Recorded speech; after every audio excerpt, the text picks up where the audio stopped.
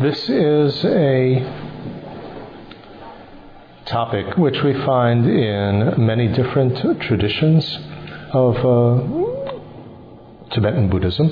И эта тема махамудре встречается во многих традициях тибетского буддизма. Derives from India. Истоки ее в Индии. And specifically, we're looking at the tradition that's found in the Geluk lineage. И в особенности мы будем рассматривать традицию, как она обнаруживается и как она содержится в школе традиции Geluk тибетского буддизма. And it is known as the Geluk Kargyu tradition of Mahamudra, which is perhaps a bit of a surprising name. И в то же самое время терминологически она обозначается как традиция махамудре Каргью Geluk, что может ввести в заблуждение или удивить кого-то. Почему Каргью Geluk? Now, the word Kargyu means a lineage of the, should we say, the enlightening words of a Buddha. Каргью в данном контексте означает линию передачи учения просветленных слов или просветленной речи Будды.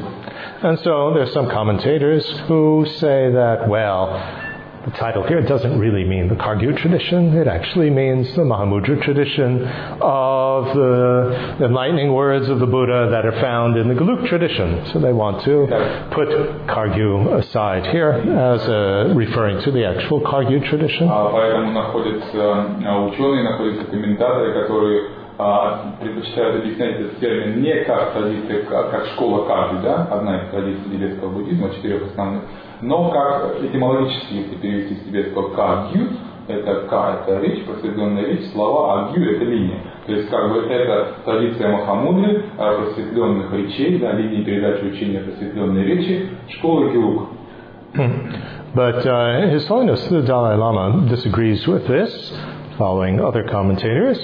В то же самое время его святейшество Далай-лама не следует за подобным объяснением, отвергая его, ссылаясь при этом на авторитет других комментаторов, других ученых.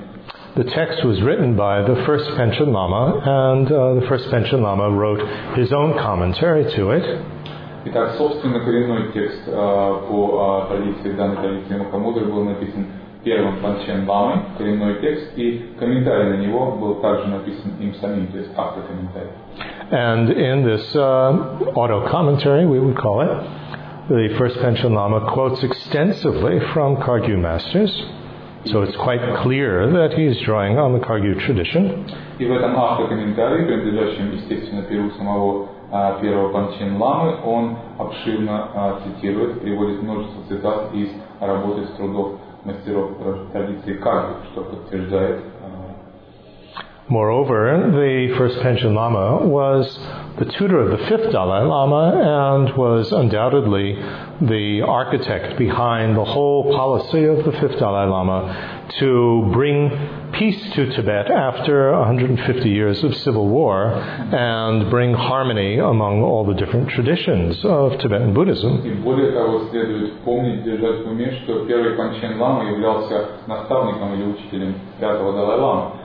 Известна политика пятого Далай-ламы, и вполне очевидно, что его учитель, который его воспитывал, он был тем умом, так сказать, тем человеком, который замыслил эту политику и воплощал его через своего ученика политики гармонизации отношений различных сект или школ тибетского буддизма после 150 лет войны между усобиц и прочим.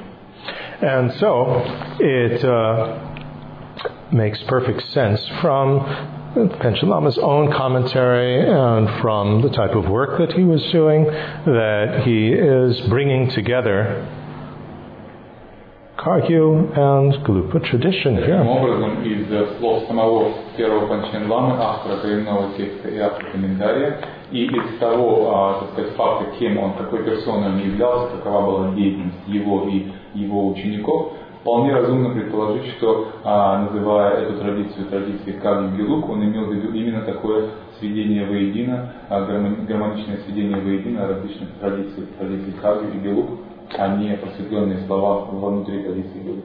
But Panchen Lama makes it very clear that he's not making this up. He says this very clearly in his beginning lines, that these teachings come in lineage from Tsongkhapa, the founder of the Geluk tradition. В то же самое время сам автор, первый Панчен Лама, оговаривается, что он не создает здесь ничего сам, а все это и пришло к нему через линию передачи учения от самого Ламы Цинкапа. В первых же строках текста он говорит об этом. But he's only writing it down for the first time. Up until then, from the time of Tsongkhapa to his time, which is about 200 years, this tradition was just an oral tradition. И все, что он делает, это просто записывает на бумаге эти учения, которые из устно передавались от самого Ламы Цонкапы внутри традиции Гелук. И время, прошедшее с времен Ламы Цонкапы до времен первого Пачен Ламы, около 200 лет.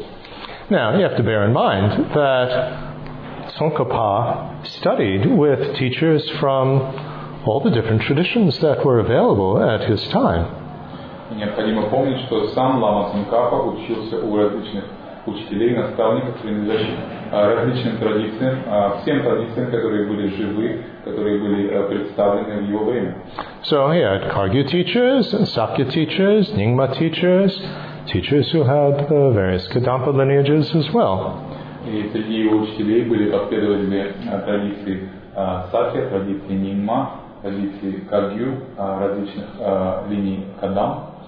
And so, regarding Mahamudra, he had what's called the distant lineage that comes all the way from Buddha through the line of Kagyu Lamas.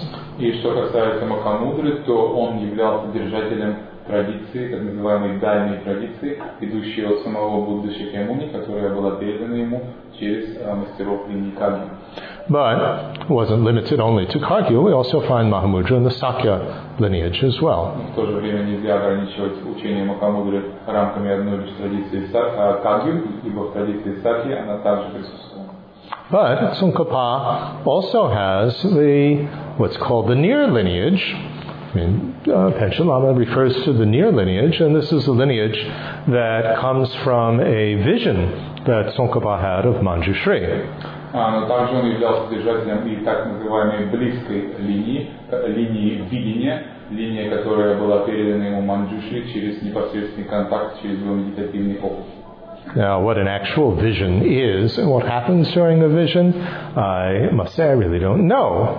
But in any case, Tsongkhapa had a very profound vision of Manjushri, who gave him many teachings, of course, but particularly I think what's most significant is that Manjushri gave him a very clear indication of where to look in the Indian sources to get the most profound understanding of voidness.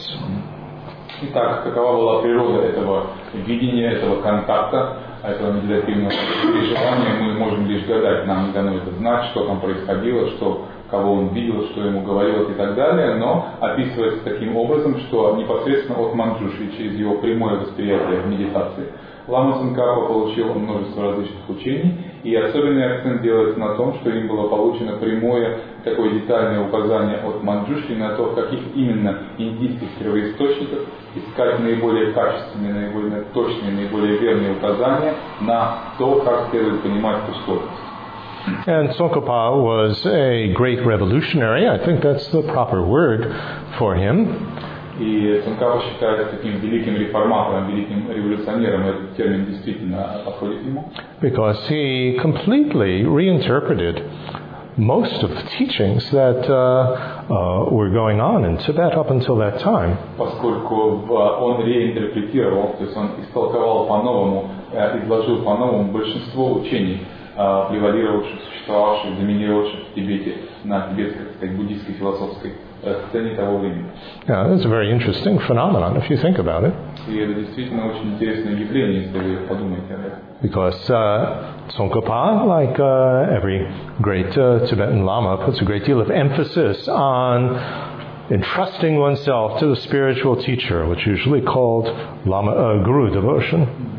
И действительно это очень интересное явление, поскольку в тибетском буддизме и ламой Цонкапой также делается ключевой такой огромный акцент на вверении себя, на почтении, на поклонении духовному наставнику, тому, что именуется гуру девоушн, да, поклонением гуру или поклонением ламе.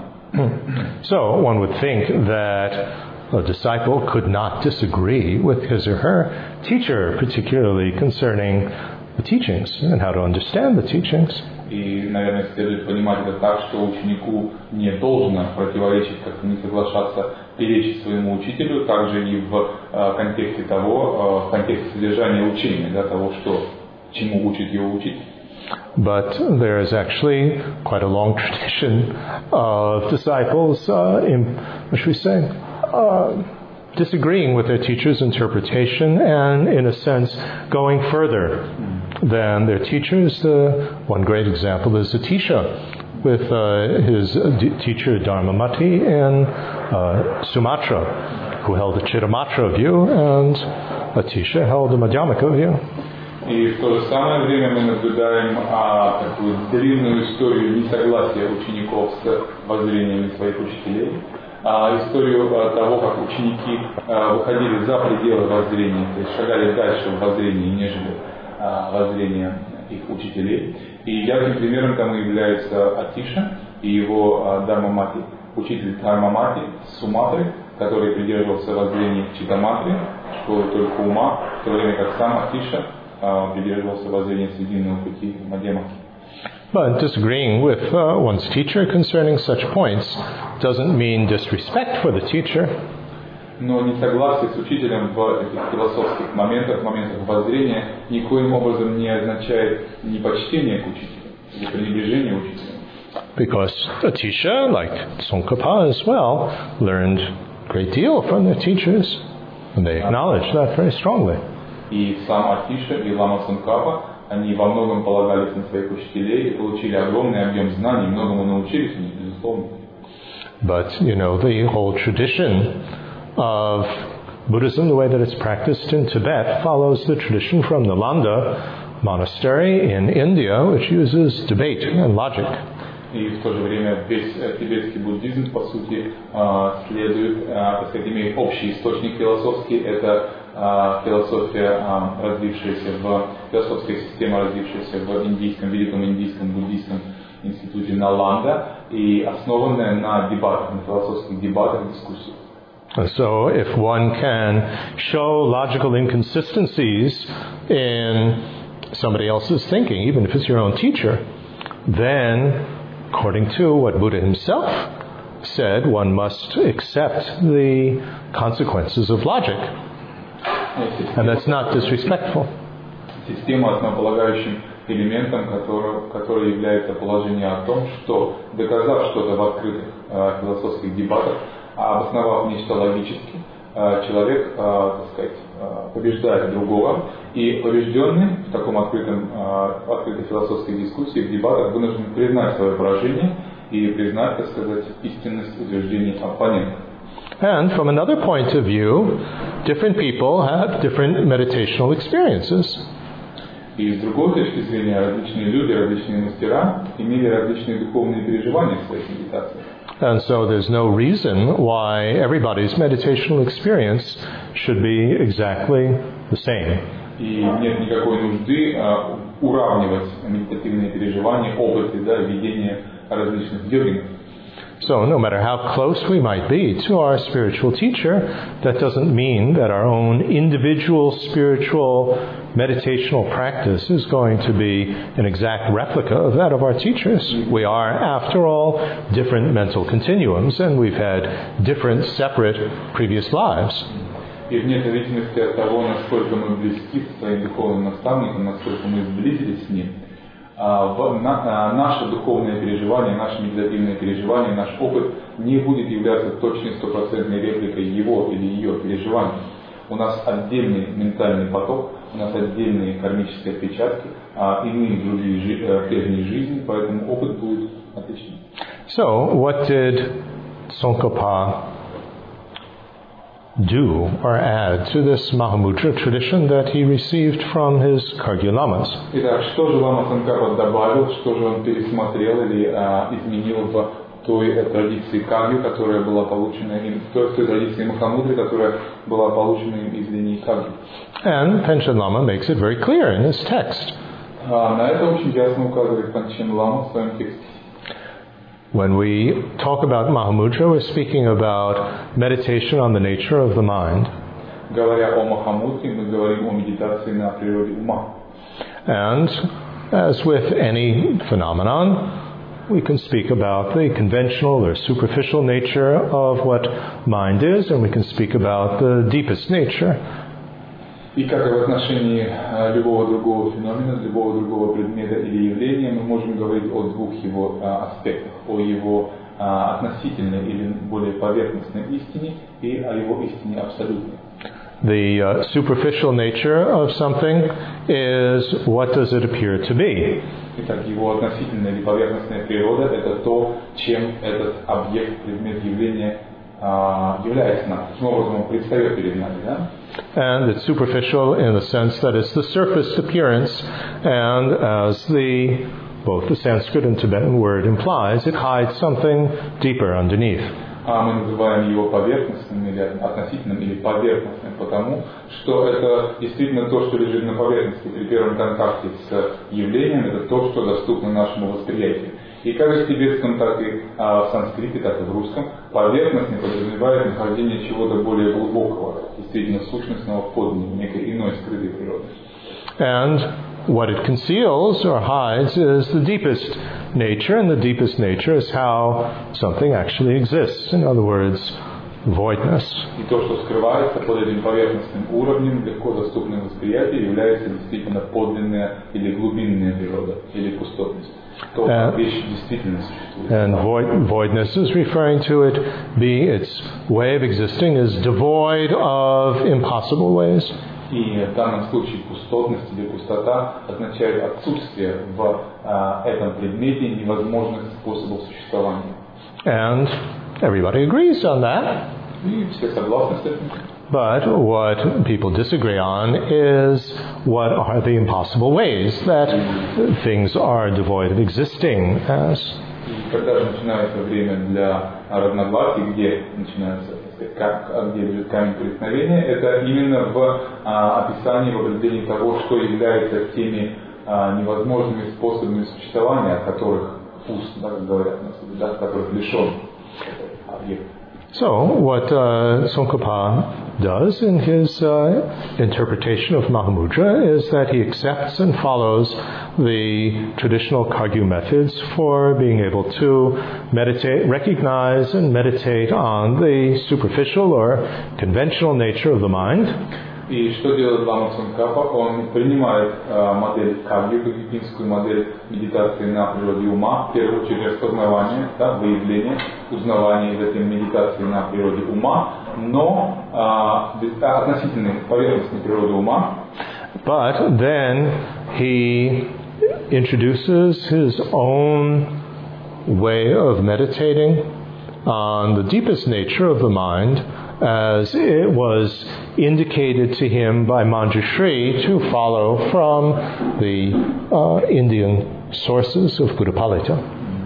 Но что он привносит, что он добавляет собственный способ, новый способ медитации на глубинной, абсолютной природе ума, как на то указал ему, определяя ее, да, как указал ему Манджушри, вернее, как указал ему Манджушри, где искать источник верного описания глубинной природы ума в работах, в индийских трактатах философа Буддапалиты.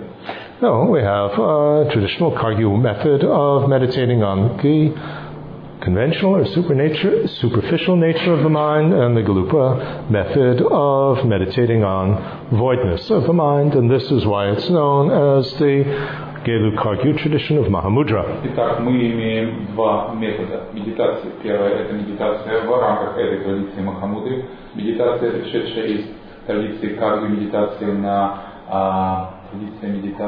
относительной или поверхностной природе ума, и затем медитация Гелук, принесенная Ламой Цонгхапа, медитация на глубинной природе ума или на пустотности ума. И таким образом мы получаем Кагью, Гелук, традицию Махамудры.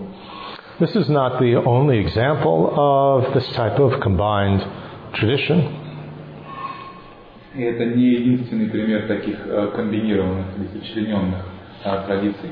We also find this within the Kagyu traditions, in which we have combined Mahamudre Dzogchen type of practices. Мы находим этот подобный способ комбинирования учений и в некоторых практиках, циклах кагью, где махамудра комбинируется с дзогчен. So, for instance, a great Kagyu master called Karma Chakme introduced a system in which one meditates in the Mahamudra style up to a certain point, and then for the final stages one follows a traditional Nyingma Dzogchen approach. Так знаменитый кагюпинский мастер Карма Чакме предлагает путь, на котором практикующий медитирует в стиле или в манере махамудре, известной в школе кагью, на нескольких этапах, вплоть до самых последних, завершающих, когда он переходит на медитацию традиции Нингма, старой школы Дзогчен, и достигает результата плода с помощью этой медитации. Now, one might start to question this whole method of combining various different traditions in light of a statement that His Holiness the Dalai Lama makes very strongly, which is that we shouldn't mix practices together. И затем, слыша подобные объяснения, узнавая о подобных традициях, мы можем задаваться вопросом, так сказать, ставить под сомнение подобную практику компилирования, комбинации различных учений, ибо всегда говорится, и его святейшество Далай-лама часто это повторяет, что каждая традиция самоценна, самодостаточна, и не занимайтесь смешением традиций.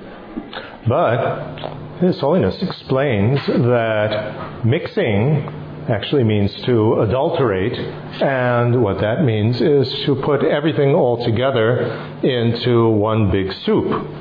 Подобное смешивание является каким-то... Pardon? I wonder how to say adulterate in Russian.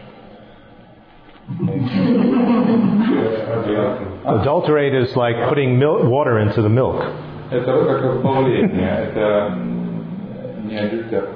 Это как разбавление, это когда мы добавляем воду в молоко, то есть мы разжижаем, да, разжижение будет, да?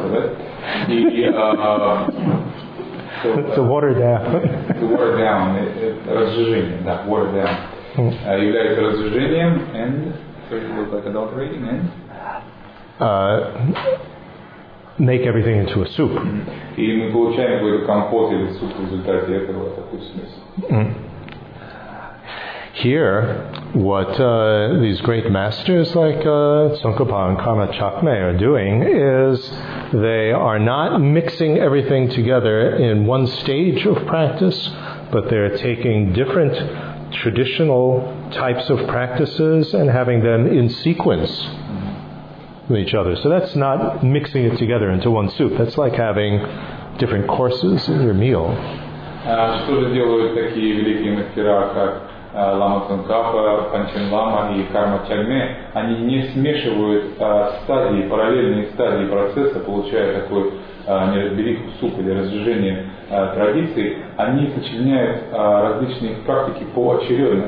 И таким образом подобное комбинирование можно сравнить с обедом или с ужином из многих блюд. То есть они одно следует за другим и сочленяются в стадии, они не смешиваются. Sort of like starting your meal with borscht and then ending with a pizza. Начиная обед с борща и завершая его пиццей. So, for some people, maybe that is very appetizing. For other people, maybe not. Для некоторых, может быть, это будет довольно аппетитно, и они с радостью это съедят, для кого-то нет. In any case, we have this lineage and this tradition. One can give various other examples, but I think that's enough. Examples of combining different practices in stages. Существует масса примеров комбинирования подобным образом стадий в различных традициях, различными мастерами. Можно их приводить до бесконечности, достаточно будет и ей. But in any case, let's turn to our text. Так, давайте перейдем, собственно, к тексту. And what I thought to do is just give a brief overview of the text without going through it line by line. Я предпочел сделать выполнить такой общий обзор текста, не останавливаясь на его построчном детальном анализе. I myself have received teachings on this 4 times, once from Geshe Ngawang Targye, twice from His Holiness the Dalai Lama, and once from Serkong Rinpoche. Сам я получал учение по этому тексту 4 раза. 1 раз от Geshe Ngawang Targye, 2 раза от Его Святейшества Далай Ламы и 1 раз от Серконга Rinpoche. So I will try to explain it to the best of my understanding, which, of course, is not that great. И я постараюсь передать обретенное мной понимание в ходе этих учений, сколько бы там его ни было, попытаюсь передать его наилучшим образом вам. The Panchen Lama begins in the traditional way of respectfully paying homage to Mahamudra and to his gurus. Panchen Lama начинает свое повествование с такой естественной формальной манеры, с выражения почтения ламам, учителям. And then he says what he's going to write about. This is the traditional standard way in which any text begins. После чего он объявляет о своем намерении создать текст, такой-то и такой-то текст по такой-то теме, что является довольно-таки формальным и традиционным началом для подобного рода произведений. And then he says that he's going to divide his discussion into standard way in which almost everything is divided: the preparatory practices, the actual methods, and the concluding procedures. И затем он также декларирует разделы, основные разделы своего текста, и они также вполне традиционные и характерны для подобного рода произведений. Это предварительный или вводный раздел, собственный метод практики и завершающее положение. And as for the preparatory practices, this is, I think, important for us to understand as preparation rather than preliminary. Что касается первого раздела, следует понимать, что это некоторые подготовительные практики, предваряющие практики. Не понимайте их как практики предварительные, когда мы говорим not like Nundro, yeah? Well, I'm translating Nundro, but I am translating it as preparation rather than preliminary. If we say preliminary, I don't know about the connotation of the Russian words, but in English, you hear preliminary and then people think, I don't need the preliminaries, I'm advanced already, let's skip that, that's boring, that's not interesting. В тибетском используется термин «нёндро», но переводя его на английский, Алекс говорит о том, что он переводит его не как preliminary, а как preparatory, подготовительные, нежели предварительные. Слыша, давайте не знаю, передаю для русских все эти нюансы, но так или иначе в английском, когда человек слышит preliminary, как это принято переводить с тибетского «нёндро», он говорит, да я довольно продвинутый практикующий, к чему мне такие какие-то подготовительные практики. И коннотации такой не возникает, такой реакции при слове подготовительный. Preliminary just means what you do first, and doesn't give very much preliminary. It means what you do first, and not so important.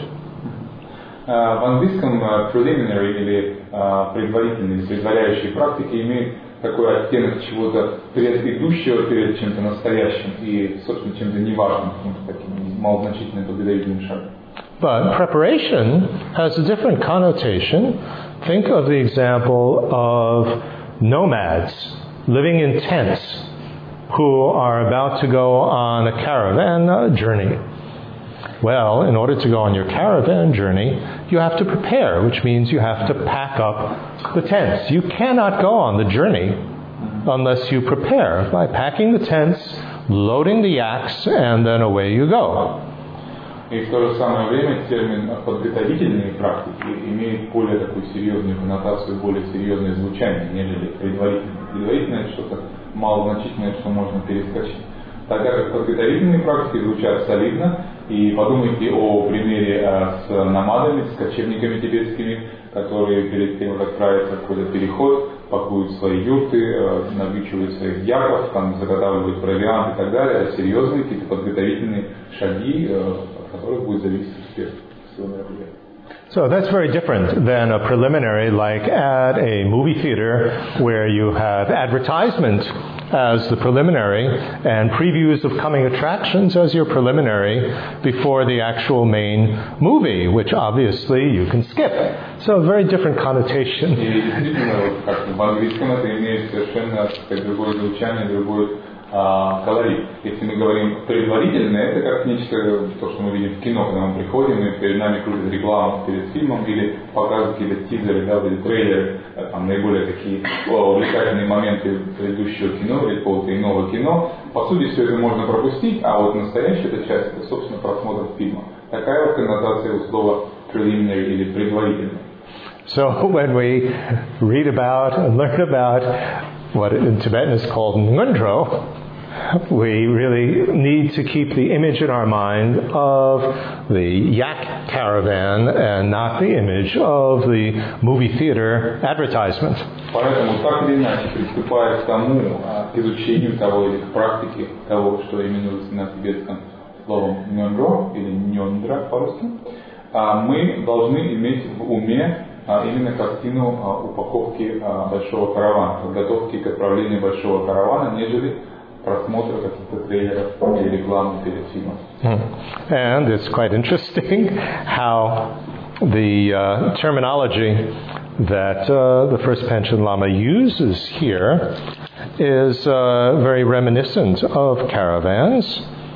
И интересно заметить, что та терминология, которую использует здесь первый Панчен Лама, в сложных строках, она также отзывается, напоминает нам о терминологии кочевников и караванов. Because he says that for getting into these teachings, the entranceway, like entranceway into a tent, is taking refuge, or what I call safe direction, and then the central tent pole for putting up the tent is bodhicitta. Говоря о том, что является вратами в это учение, или это как бы врата в шатер или в юрту, да, это, what's the entrance? Refuge. Является прибежище, принятие прибежища, или как я обычно перевожу этот термин с тибетского, принятие верного или безопасного направления. А центральным шестом, или тем, так сказать, шестом, на котором держится весь шатер, является бодхичитта. So that means that these two are absolutely essential for being able to practice this mahamudra. Объявляются, безусловно, необходимыми, неотъемлемыми элементами, на которых зиждется вся эта практика прибежища и бодхичитта. Now, this is probably not the time or occasion to go into a detailed discussion of safe direction or refuge and bodhicitta. Пожалуй, сейчас не самый удачный момент, чтобы пускаться в детальные обсуждения того, чем является безопасное направление или прибежище, и того, чем является бодхичитта. Statement like that, of course, is always followed with "but." Подобного рода фраза обычно всегда предваряет заявление «но», теперь In brief, вкратце объяснение такое детальное, что такое и то, и другое. when we talk about what's usually translated as refuge, we're talking about putting a certain direction in our life. It's a very active process, not passive. Когда мы говорим о том, что принято переводить на русский, на английский, как прибежище или принятие оного, мы говорим об избрании некого верного, безопасного направления в нашей жизни. И это акт весьма активный, это не что-то пассивное, это активное действие. And that direction is indicated by the Dharma jewel, И направление это обозначено драгоценностью дхармы, which is what Buddha taught as the third and fourth noble truths. Это то, что Будда учил как третье и четвертое благородные истины. We're talking about the true stopping of obscurations, true stopping of all the garbage, problems and the causes of the problems on the mental continuums of those who have had non-conceptual cognition of voidness, all the way up to Buddhas. Это есть пресечение всего того ментального мусора, всего того внутреннего смятения, сметенных тревожных состояний ума, того, что именуется клешами, в умах тех, кто обрел прямое неопосредованное постижение пустотности. Именно это именуется. This is the third one, the true stopping. Yeah. Истинная остановка, да, или истинное пресечение. Это третья благородная истина. And the true paths, actually the true pathways of mind, they are the minds, the understanding that brings about that stopping and which is the result of the stopping. И четвертая благородная истина, или истинный путь, или истинные пути ума, поскольку они есть состояние или функции ума, понимание, постижение ума, которые ведут к такому пресечению и которые в то же время that lead to the true stopping. That lead to the true stopping and that are the result of the true stopping. Которые ведут к истинному пресечению и которые есть плоды истинного пресечения. То есть пути это умы, да, какие-то там, от ума. So, that's referring to the uninterrupted path and the path of liberation on each of the bhumis. Actually, for those who know technical details. Для тех из вас, кто знаком с технической терминологией талам, путей и земель этого раздела буддийского учения, здесь мы упоминаем, то, что мы сейчас упоминаем, это относится к uninterrupted path and the path of complete liberation. And liberated path. It's the uninterrupted path. It's the understanding of voidness that will get rid of a portion of junk that you have to get rid of, and then that's the uninterrupted path. And then the liberated path is the mind that's free of that junk. There's always two steps. Путем без препятствий или беспрепятственным путем, это, собственно, тот процесс, да, тот ум постижения пустотности, который позволит избавиться нам от определенной порции этого ментального мусора, и затем, собственно, состояние свободы от этого ментального мусора, и такой доли омрачений ума, которые именуются в этой терминологии the path of non-dualism, путь абсолютной свободы или путь совершенной свободы. Их масса существует, это такие переходы с этапа на этап на пути этого духовного прогресса. And the Buddha jewel are those who have this in full, the true stoppings and the true paths in full, and the Sangha jewel are those who have it in part. Those are the Aryas. They have a little bit of this, but not the whole thing. Затем две другие драгоценности есть. Драгоценность Будды – это та цель, или те существа, которые в полной мере обрели эти качества истинного пресечения и истинного пути. И драгоценность Сангхи – это те существа, которые обрели в какой-то доле, в какой-то мере. Now, if you think about that, that has a profound connection with Mahamudra. И мы думаем, да, и что же, и какое все это имеет такую связь, глубокую связь с махамудрой, как это все соотносится.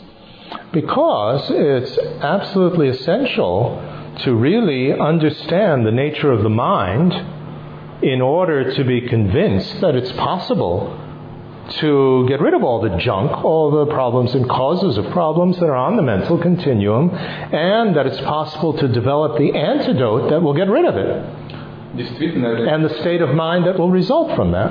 Действительно, это необходимо понимать, поскольку не зная по совершенным образом природу нашего ума, как можем мы увериться в том, что возможно очищение нашего ума от всего этого ментального мусора, от всех этих неприглядных состояний сознания, от которых мы хотим, нежелательных, от которых мы хотим избавиться. И как можем мы увериться, не зная природу нашего ума, в том, что возможно развить противоядие, то есть состояние ума, ведущее к такому избавлению? So, of course, there are two ways of developing this. И развить это можно двумя способами. First way would be just to, on the basis of inspiration from various teachers, the basis of many emotional states and so on, that we want to put this direction in our life because we're convinced that, okay, it's at least going to help us somewhat to go in this direction. Первым путем принятия прибежища и, так сказать, уверения в себя во всем этом, утверждения во всем этом, может быть такой эмоциональный путь веры кому-то, следования за кем-то, и верить в то, что уж, по крайней мере, это нам не навредит и как-то нам поможет, и на таком эмоциональном порыве мы устремляемся к этим целям. And once we're going in this direction, at least we know what we're heading for, then in order to really have that firm, we're going to really need to work very hard to really understand and recognize the nature of the mind so that we're really convinced that it's possible. That what we're aiming for, the direction we're going in, is not just some fantasy, but it's actually possible. Затем, устремляясь в этом направлении, мы хотя бы знаем, куда мы движемся, к чему мы движемся, мы какое-то определили себе русло, и уже работая в этом русле, мы должны, конечно, углублять свое обучение, пытаться разобраться во всем детально и действительно утвердиться, понять, что это возможно, что это реально, что это не какие-то наши фантазии, какие-то наши иллюзии. After all, how do we know that there was a Buddha? How do we know that it's possible to become a Buddha? How do you know? Как мы, откуда вообще мы знаем, с чего мы взяли, что действительно был Будда, что Буддой стать возможно, что все это существует? Откуда мы это знаем на самом деле? Is it just a nice fairy tale? Are we aiming to become Santa Claus or what? Это что, сказка, какая-то красивая история, и мы стремимся стать Дедом Морозом или Санта-Клаусом, и что это вообще? So it's only when we really understand the nature of the mind that our refuge, the safe direction, will be really firm. И только когда мы действительно поймем, постигнем, что такое природа ума, когда мы уверимся в этом понимании, тогда наше прибежище станет непоколебимым, прочным, стабильным. But as a preparation for being able to really investigate the nature of the mind, we would need to be wanting to go in that direction that will, what should we say, that has that intimate connection with the nature of the mind, the direction of wanting to achieve, the direction that's indicated by the true stoppings and the true pathway minds. Для того, чтобы заняться действительно серьезным изучением этого вопроса и стремиться утвердиться в понимании природы ума, нам необходим какой-то импульс, действительно позыв двигаться в этом направлении, в направлении прибежища, в направлении, обозначенном этими двумя истинами, истинным пресечением и истинным путем. So the entrance way to get into the tent is at least going in that direction of working with the mind. И поэтому вратами в этот путь, вратами в этот шатер являются действительно врата прибежища, стремление начать работать со своим умом, исследовать его природу. And as is said very clearly in the teachings, the actions of our speech and body are derivative from the actions of the mind. И в учении весьма ясно говорится о том, что наши действия, наши активности тела и активности речи являются производными, вторичными по отношению к деятельности нашего ума.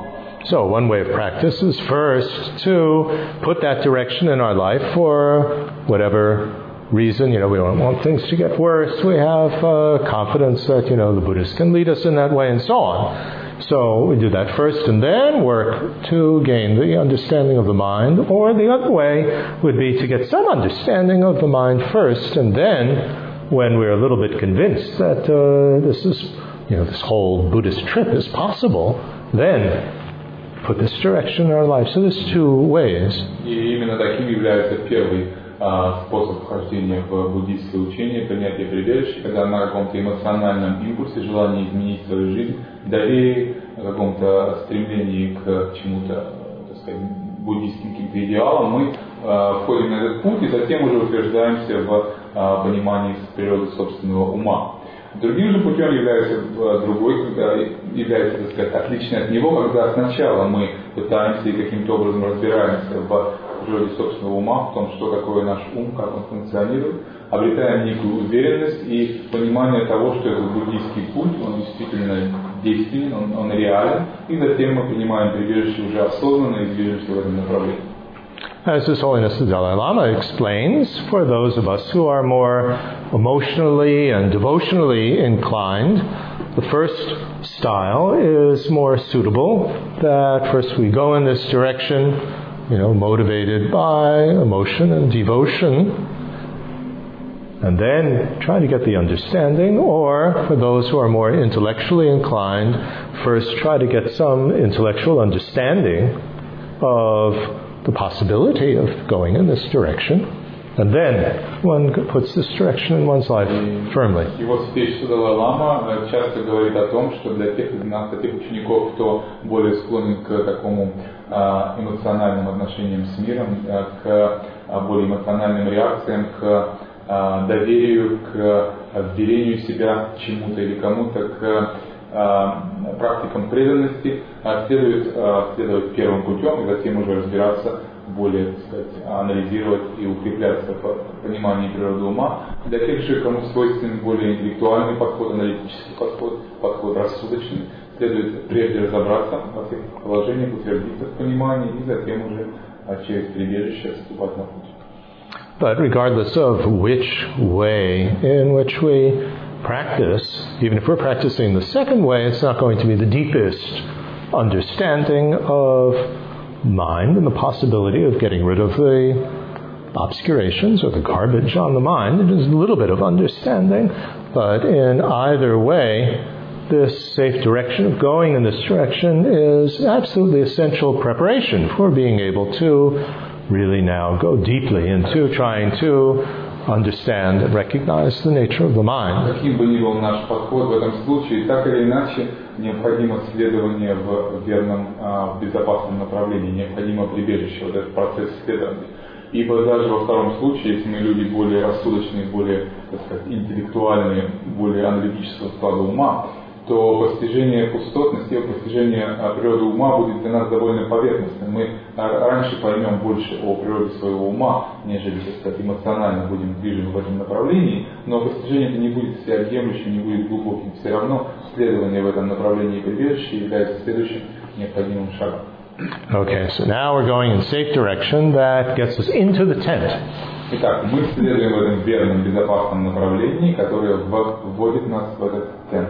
Now, шатер. what is the central pole that's holding up the tent? It's bodhicitta. Итак, что это за шест, на котором держится все это сооружение? Это шест ума бодхичитты. What does the central pole of a tent do? Что делают в палатках или в шатрах вот эти несущие столбы? It gives the strength for the whole tent to stay there and stay up and not fall down.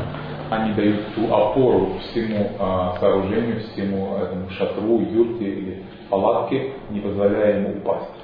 So, bodhicitta gives us that strength to follow the path and follow the path all the way. Бодхичитта дает нам силу, дает нам решимость, уверенность следовать этим путем, не отступать с этого пути, не разворачиваться назад и идти вперед. Without it, our whole practice of Mahamudra is likely to fall down. Без этого несущего шеста, бодхичитты, вся наша практика, будь то практика махамудре или какая-то иная, находится под угрозой такого коллапса и падения. Therefore, we need to understand what actually bodhicitta means. Поэтому нам, безусловно, необходимо понимать, что такое бодхичитта, чем она является. And that's not so easy. А это не так просто. First of all, we need to think of everybody, and that means everybody.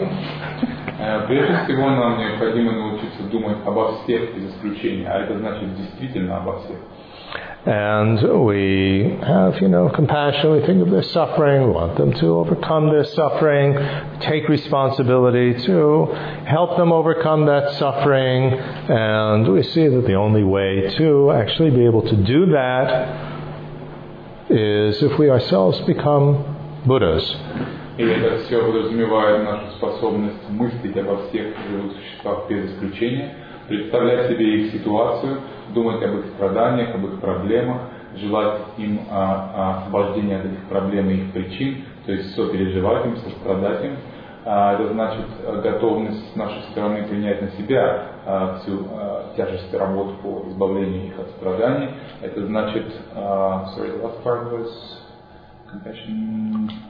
Take the responsibility, then the only way to help them is to actually achieve enlightenment. Единственным способом, с помощью которого мы будем в состоянии им помочь, является достижение нами самими состояния всеведения, состояния Будды. So, we are thinking on the most grand, extensive scale possible. Итак, вкратце это означает мышление на наиболее объемном, наиболее масштабном уровне, какой мы только можем себе представить. Enlightenment means a mind that encompasses everybody and everything. Просветление, в конце концов, означает ум, объемлющий все и вся. And we want to help everybody, so that encompasses, every being that exists. Мы хотим помочь всем, а все это значит все живые существа до единого, которые существуют. And an enlightened mind is the end point of the Dharma refuge.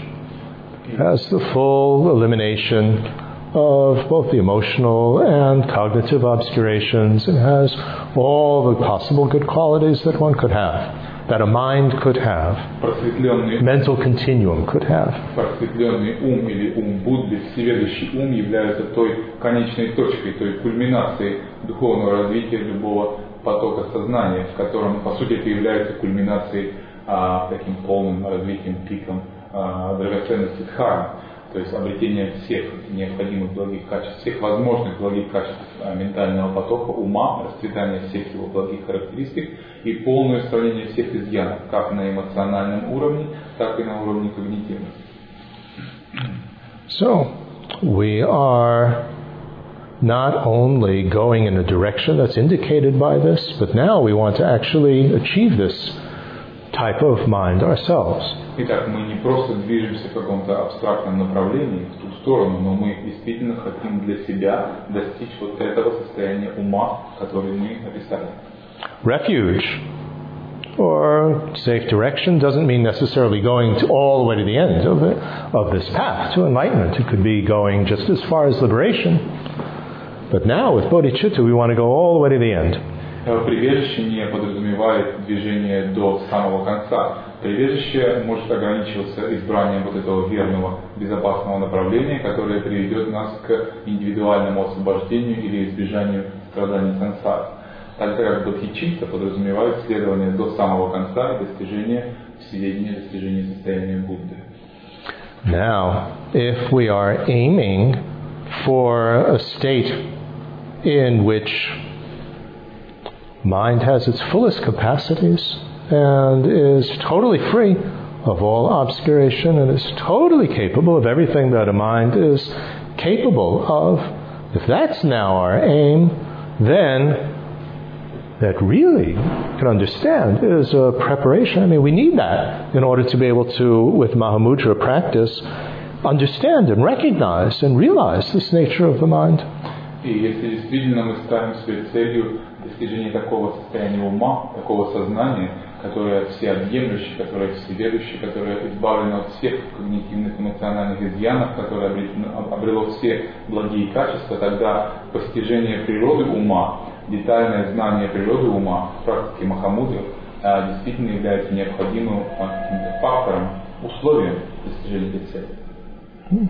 And so, with bodhicitta, what we are aiming for is our own future enlightenment, which has not yet happened, but which definitely can happen. Итак, к чему влечет нас бодхичитта? Бодхичитта влечет нас или движет нас, с ее помощью мы устремляемся к своему собственному будущему просветлению. Просветлению, которое будет существовать в будущем, но которого пока нет сейчас. We're not aiming for enlightenment in general. We're not aiming for Buddha's enlightenment. That was Buddha Shakyamuni's enlightenment. We're aiming for our own enlightenment. Бодхичитта не влечет нас к какому-то абстрактному, неконкретному просветлению.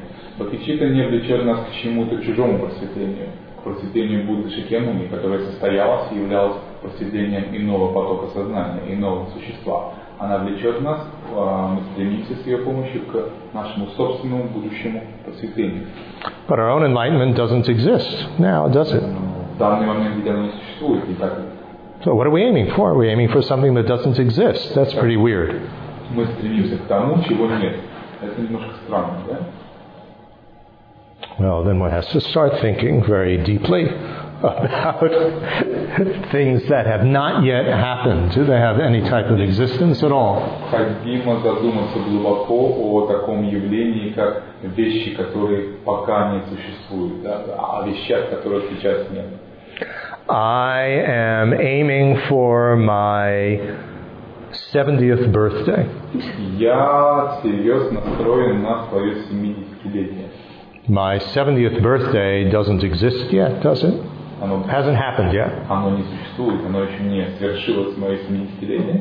But it's not a total fantasy. It's something that can happen. Но в то же самое время оно не является полным каким-то фантазмом, какой-то там выдумкой, оно вполне может произойти. On what basis can it happen? На основе чего я могу полагать, что оно может произойти? It can happen on the basis of now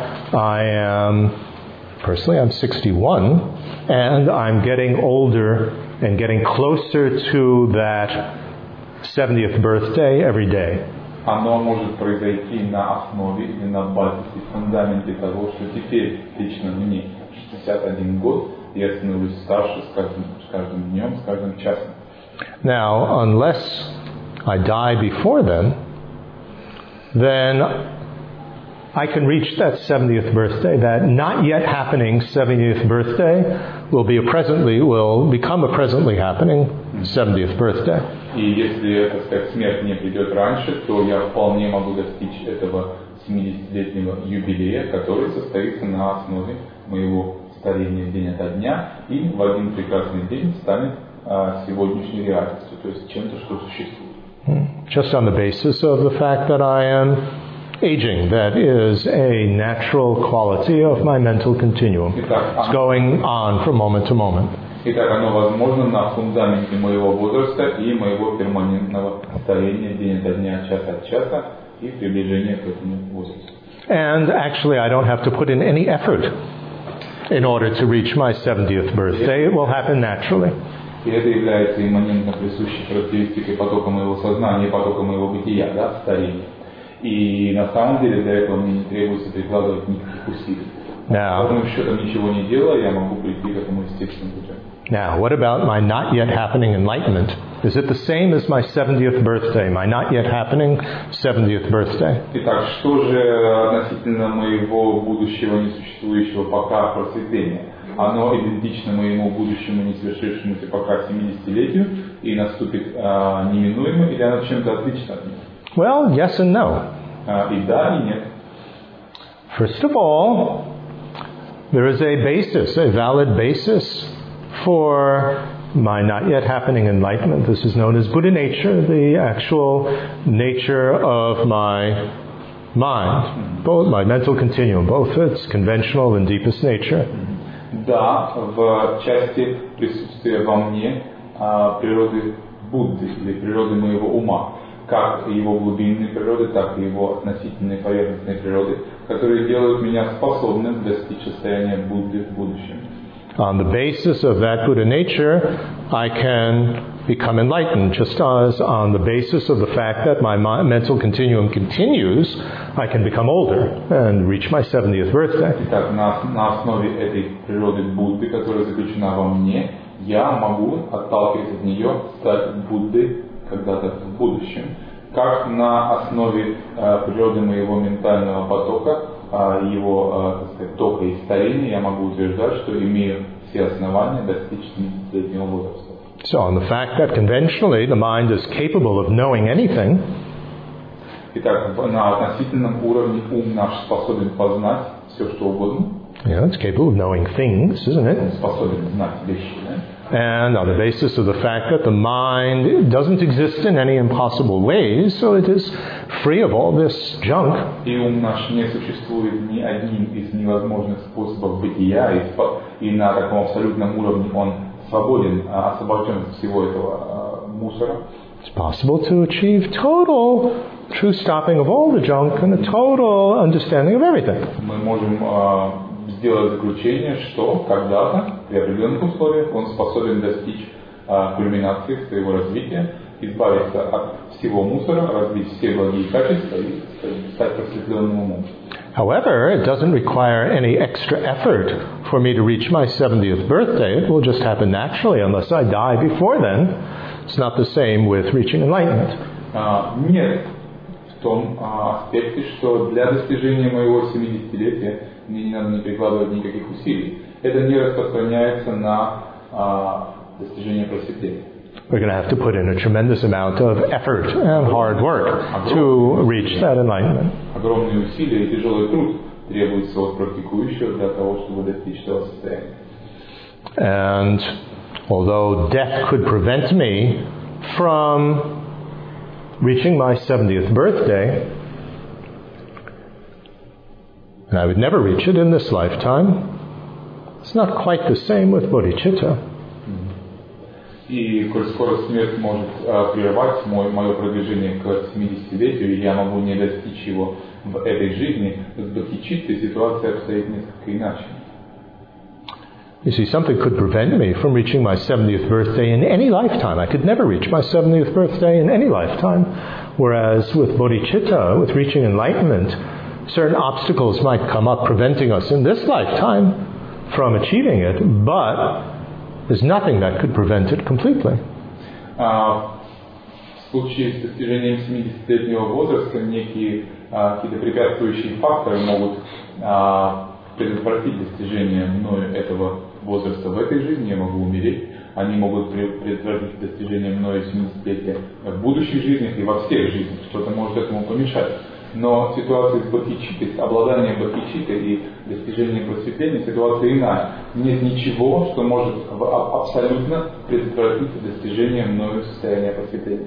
So if we've really understood the nature of the mind, and if we've really understood the third and fourth noble truths, then we will be convinced that it's actually possible to achieve enlightenment. It's possible for me to achieve enlightenment. Если мы действительно разберемся с природой нашего ума, если мы поймем, что такое природа нашего ума, если мы разберемся детально с тем, что такое третья и четвертая благородные истины, то мы поймем, что достижение просветления для нас, для меня, безусловно, возможно. And it's possible for everybody to achieve enlightenment, including the mosquito buzzing around my head that kept me awake last night. И, безусловно, возможно оно для всех, без исключения живых существ, включая и того комара, который жужжал вокруг моей головы прошлой ночью, не давая мне спать. After all, if we are aiming to lead everybody to enlightenment, we need to be convinced that everybody can actually achieve enlightenment. Ведь если мы стремимся к тому, если мы декларируем, что целью нашей является приведение к просветлению всех, без исключения живых существ, то должны мы в равной мере увериться и в возможности достижения просветления всеми ими, включая комаров. So we can see from this that bodhicitta is a very profound topic. Just to understand what is bodhicitta. Отсюда мы видим, что бодхичитта — это довольно сложная тема для понимания, довольно глубокая тема. We are, first of all, aiming to benefit everybody, Итак, to bring them to enlightenment. мы стремимся помочь всем, принести им пользу, привести их к освобождению и просветлению. And then we're focused on our own future enlightenment, which has not yet happened, but we understand it can happen on the basis of our Buddha nature. Затем мы концентрируемся на собственном будущем просветлении, которое пока не состоялось, но которое состоится в будущем, и которое возможно в силу обладания нами природой Будды. And we're working to achieve that, to make that attainment actually a presently happening attainment, in order to then benefit everybody. И мы работаем над достижением этого состояния с тем, чтобы однажды сделать его актуальным, реальным, состоявшимся событием. Мы станем Буддами, просветленными, для того, чтобы затем в полной мере наиболее эффективно помогать всем живущим.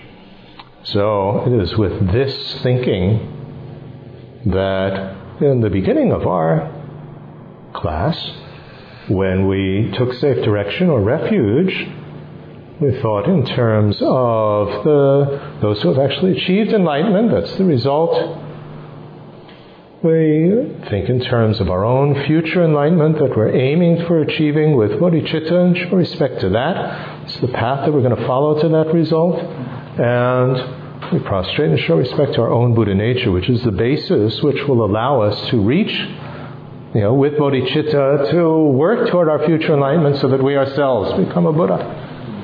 И именно это являлось сутью той мотивации, которую мы выстраивали в начале наших занятий, когда мы выражали почтение по отношению к трем факторам: к Буддам, к определенным существам, которые являются плодом или целью, то есть пунктом назначения нашей практики, к тому пути, следуя по которому мы сможем следуя которым мы сможем достичь конечного пути, и к тому базису, к той основе, которая присутствует во всех нас, к природе Будды, к природе нашего собственного ума, которая делает нас способными изначально следовать по этому пути, достичь его финала.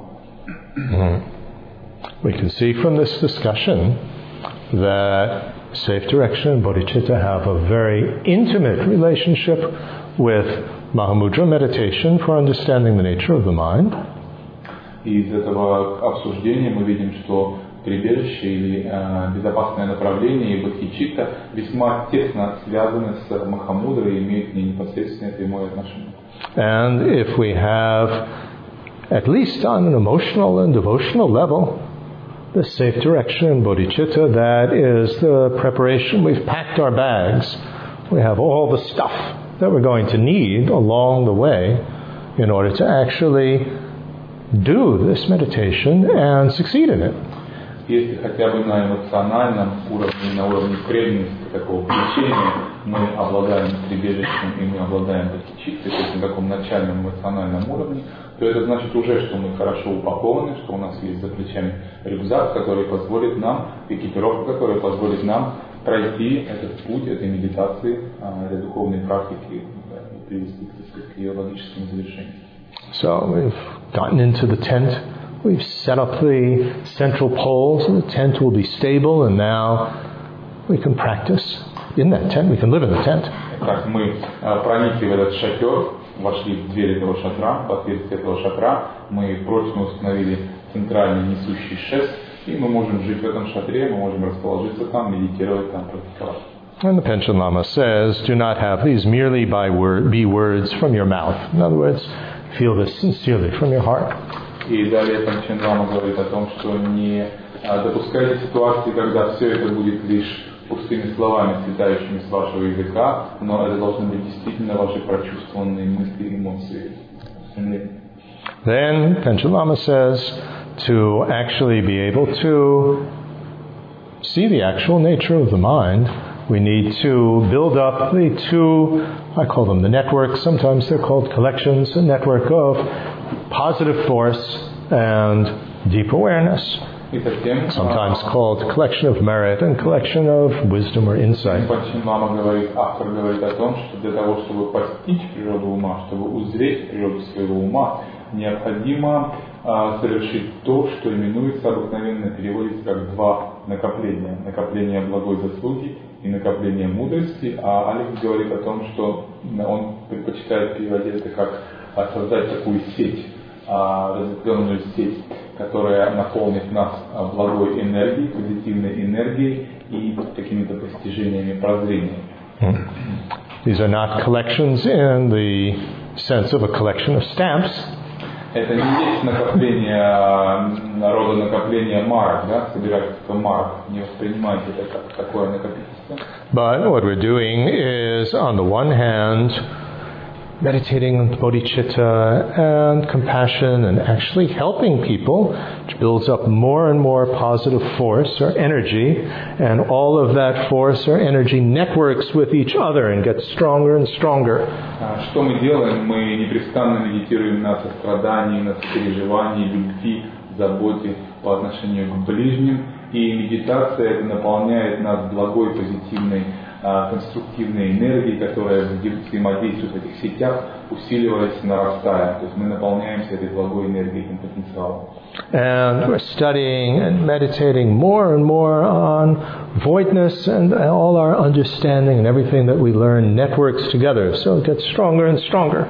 С другой стороны, другое накопление мудрости, мы изучаем, мы анализируем, мы исследуем пустотность, различные положения учения, и опять они различные переживания, постижения, прозрения, они работают вместе, создают такую сеть, которая опять же наполняет нас этим знанием, и оно прирастает, пребывает. So we have this great strength from compassion and love and bodhicitta. Как любовь, сострадание, бодхичитта наполняют нас этой силой, решимостью двигаться вперед. And we're working to build up these two networks, to strengthen them more and more. И мы работаем над этими двумя видами накоплений, продвигаясь в этом. And it's like putting energy into a system, to an organic system. И это наполняет нашу систему энергией, силой. Now, we can think of this in terms of an analogy with water. Мы можем использовать здесь аналогию с водой.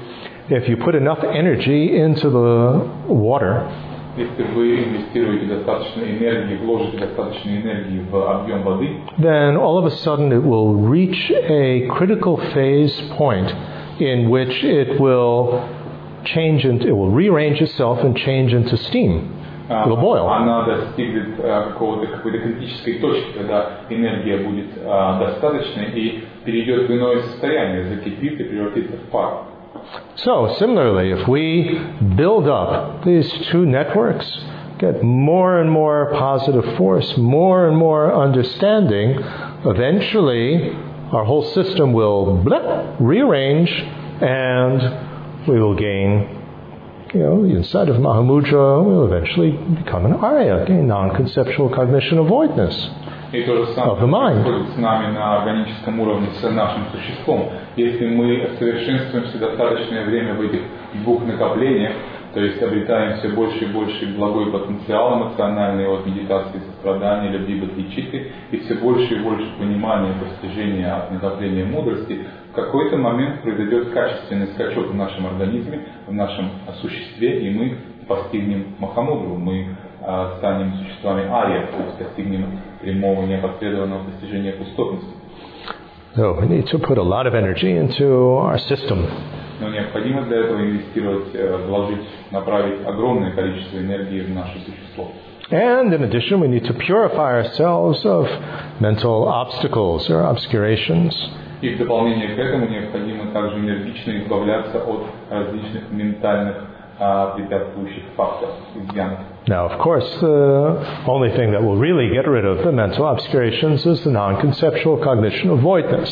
И действительно, фактическое избавление, подлинное избавление от различных ментальных изъянов происходит только в момент прямого и непосредственного постижения реальности или пустотности. Of course, you see, we have a tremendous amount of potential for causing more problems and having emotional disturbances and all these sort of things. There's a lot of potential for that from our previous behavior. Поскольку необходимо помнить, что в нас весьма и весьма сильна инерция, этот потенциал возобновления функционирования в нас омраченном состоянии сознания из бесчисленной множества жизней, которые мы уже прожили и привыкли. And what will activate those potentials? What is it that will activate it is it's very complicated, but to put it in those simple terms, it's basically our ignorance, our unawareness, our confusion. И что активизирует эти потенциалы, эти отпечатки, скрытые в нас, заложенные в нашем уме в течение бесчисленных прошлых жизней? Это то неведение, то смятение, которое царит в нашем уме. Именно оно делает их активными.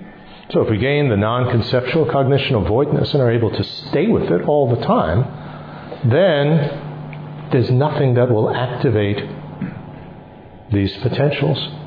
И когда мы станем способны, когда мы обретем прямое непоследование переживания или постижение знания пустотности, станем арией и сможем поддерживать его, пребывая в нем, тогда мы выбьем почву из-под ног у этих отпечатков, потенциалов, которые активизируются в омраченном состоянии ума, ибо у них не будет питательной среды, не будет этого неведения. So if there's nothing that can activate these potentials, there aren't any potentials anymore. Когда нет того, что может как-то активировать эти потенциалы, эти отпечатки, когда нет этого неведения, то можно считать в равной степени, что их нет. Potential, we can only talk about a potential on the basis of a future ripening of the potential. There's no future ripening of it, there's no potential. Говоря о потенциалах, мы подразумеваем то, что в будущем может как-то реализоваться, созреть, раскрыться, функционировать. Если это в принципе невозможно, о каких потенциалах тогда может идти речь? Potential for something only exists relative to that something that it is a potential for being actually possible to happen. Потенциал чего-то, да, или семя чего-то, заложенный потенциал, потенция чего-то, имеет смысл вообще говорить об этом лишь в терминах того, что имеет возможность, способность в будущем когда-то раскрыться, реализоваться, функционировать, проявиться и так далее. So that's the only thing that actually is going to purify all these karmic aftermath and potentials and so on. It's this non-conceptual cognition of voidness and staying with it all the time. Это фактор, который может действительно очистить нас от различных кармических отпечатков, сделать их, дезактивировать их, да, сделать их неспособными к созреванию и фактически устранить их. Это именно прямое неопоследованное постижение способности, к достижению которого мы стремимся. И умение пребывать с ним, да, не расставаться. We shouldn't fool ourselves then into thinking that recitation of a 100-syllable mantra of Vajrasattva, which is what we do at this stage of our practice as a preparation, is going to rid ourselves of all these obscurations forever, the way that the understanding of voidness will do. Не следует обманываться, полагая, что практики, подобные начитыванию практики 100-слоговой мантры Ваджрасаттвы, очищающие мантры, которые мы выполняем на стадии так называемых предварительных, да, или подготовительных практик, способна окончательно и навсегда очистить нас, наш ум от этих отпечатков или этих потенциалов созревания будущих проблем. Doing the Vajrasattva practice, and doing it perfectly, of course, is like washing our hands. Our hands are clean after we wash our hands, but that doesn't mean that they're never going to get dirty again. Выполнение практики, очистительной практики Ваджрасаттвы с начитыванием 100-слоговой мантры, естественно, при условии, что практика эта выполняется корректно, подобно мытью рук. Мы вымыли руки, они совершенно чисты, но руки у нас остаются, и, безусловно, когда-то они снова станут грязными. But we want to wash them Но, тем не менее, мы стремимся мыть их и моем. so that we can do something very delicate with them, like a brain surgeon or something like that. И мы действительно моем их, и это необходимо для выполнения каких-то таких тонких и деликатных задач, как, например, какая-то операция на головном мозге или что-то еще. Мы моем руки.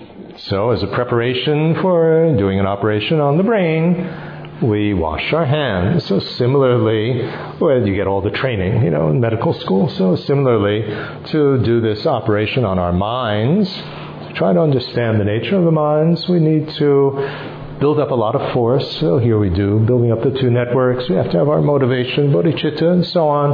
We have to actually get into, this whole study and practice, and we need to wash our hands. So we need to do some purification practice like Vajrasattva. И подобно тому, как хирург готовит к операции, изучает долгие годы дисциплины в институте, тренируется в технике оперирования, моет руки перед операцией, так и мы, приступая к работе над своим умом, операция над мозгом, моем руки. Этому предшествовали долгие годы обучения, когда мы накапливали два этих вида накоплений, мы собирали благой потенциал эмоциональной бодхичитты, сострадания, любви, мы накапливали знания, постижение понимания, посредством накопления мудрости, вооруженные ими мы моем руки, посредством выполнения практики Ваджрасаттвы и приступаем к этой работе над собственным сознанием, над собственным умом. And then, when we've done this, затем, выполнив это, the final step of our preparation is to make heartfelt requests to our root guru, inseparable from all the Buddhas of the three times. Финальной стадией, такой конечной стадией нашей подготовительной практики явится такое выстраданное или в глубине души от всего сердца призывание к гуру, к учителю, который неделим, который един со всеми просветленными существами. Now, what in the world is going on here with making requests? И мы задаем себе вопрос, так, что же это такое вообще значит? And what are we doing? Saying, oh, Guru, pretty please, let me see the nature of my mind. I will, make offerings to you every day. Please, let me see it. Что мы делаем? Что это такое за призывание? Что это такое за прошение? Мы просим гуру, пожалуйста, сжалься, я буду каждый день делать тебе подношения, помоги мне или дай мне возможность узреть природу моего ума. Что мы говорим? I'll be a good boy, I'll be a good girl. Just let me see the nature of my mind. Я обещаю быть хорошим мальчиком или хорошей девочкой, вести себя замечательно, только позволь мне узреть природу моего ума. Что мы делаем? Well, I don't think that it is such a childish practice as that. Я не думаю, что это такая детская, незрелая практика. So, what actually are we talking about here in terms of making requests? Because this is emphasized in so many teachings. So many teachings. Что мы делаем, когда приходит время для такого призывания? Это очень подчеркивается, явно акцентируется во многих учениях. What we are doing is basically opening ourselves up for inspiration. То, что мы делаем, по сути, можно описать как открытие самих себя для какого-то потока вдохновения. This idea of opening up is very key here. It's very central. И это очень важная идея, очень важная концепция открытия себя. We opened up to the vastness of all beings and the vastness of let's start again. We opened up to Buddha, Dharma, and Sangha, that safe direction in life. Так, прежде всего мы открылись для нашего верного или безопасного направления, для Будды, Дхармы и Санхи. Мы открыли себя им. Rather than going nowhere or going in a negative direction in our life, now we've opened up to going in some positive direction. Итак, мы вместо того, чтобы идти куда бы то ни было, куда попало, идти в каком-то неверном, дурном направлении, мы определились с направлением и открыли себя этому направлению, движемся в нем. Then we've opened up to the vastness of all beings and the vastness of the enlightened state of the mind when we have developed bodhicitta. Затем, развив в себе бодхичитту, мы открылись безбрежному океану живых существ, всем несчастливым живым существам. Мы открылись to the vastness of one's own mind. The enlightened state. Затем мы открылись этому необъятному простору просветленного ума или просветленного состояния. And we've opened up to the vastness of intensity of compassion for everybody. И мы открыли себя этому прочувствованному, такому глубокому, интенсивному переживанию сострадания по отношению ко всем этим страждущим существам. And in doing this purification with Vajrasattva, for example, when they talk about confession, the word for that literally is opening up. And so it's like the same word for, when you cut a piece of wood, we split it open with an axe. So we want to open up, get rid of all the, I admit all the negative things that I've done and I open up and I want to get rid of it. Это полное раскрытие или полное обнажение, как используется термин как раз в практике, предварительной практике сословной мантры, очистительной медитации Ваджрасаттвы. Термин используется шакти. Шаква. Термин, который используется в тибетском глагол шаква, он подразумевает раскрытие. Вскрытие — это как термин, как глагол, означающий удар топором по дереву, который раскрывает ствол, да? Некое такое действие. Когда мы открываем со всем своим прегрешением, всему, что мы совершали, так сказать, мы все это декларируем и очищаемся от этого. Это один из аспектов практики очищения. And now what we want to do is to open up as well to inspiration from our spiritual teacher. Что мы делаем на этом шаге, на этой фазе? Мы открываемся подобным же образом вдохновению или тому благословению, иными словами, от учителя, который может нас войти. In order to see the nature of the mind, both conventional and deepest nature of the mind has to be totally open. Для того, чтобы постичь природу своего ума, как его относительную и поверхностную природу, так и его глубинную природу, необходимо, чтобы ум наш был совершенно и полностью открыт. We're just a little bit closed. There's no way. that we're going to actually see the nature of the mind. Если он будет хоть чуть-чуть закрыт, то мы лишим себя шанса узреть его подлинную природу. So the more and more open we are in all these various dimensions that we've just mentioned, the more prepared we are for success in this practice. Чем более наш ум открыт во всех этих его аспектах и измерениях, которые мы только что упомянули, тем больше у нас шансов постичь в ходе практики его природу. And we need to also make the mind more and more intense. И необходимо также интенсифицировать. Intense is like, instead of a 20-watt light bulb, a 200-watt light bulb. Значит, как, не знаю, как сказать, интенсифицировать, усилить, как повысить его напряжение, напряженность, или повысить его вольтаж. Как если вместо 20-ваттной, там, 200-ваттной лампы, что-то вот такое. I think the light bulb is a good example here. Хороший пример с лампой электрической. We want to be able to see the nature of the mind. Мы хотим увидеть природу своего ума. And so we have to speak about the mind that is looking at the nature of the mind, and the nature of the mind that is being seen. Итак, мы должны говорить об уме, который смотрит на природу ума, и о природе ума, которая должна быть увидена им, да, узрена им. The more intense the mind as an object is, the easier it will be to see it. Чем интенсивнее наш ум как субъект, тем the object. The more intense the mind as a subject. No, the more intense the mind as an object is, it'll be easier to see it, and the more intense the mind that is the subject that's doing it is, it also will be easier to see it. You need both the mind as the object and as the subject to be intense. В данной ситуации ум наш выступает как субъект восприятия, так и объект, да? Как объект восприятия. Чем интенсивнее субъект восприятия, тем интенсивнее он будет воспринимать. Чем интенсивнее объект восприятия, тем легче будет его узреть. Поэтому это полезно и необходимо в этих двух аспектах, субъектом и объектом. Think of the example of the light bulb. The stronger the light bulb is, the easier it will be to. The light bulb will be more. Let's try this. The English is a little bit tricky here.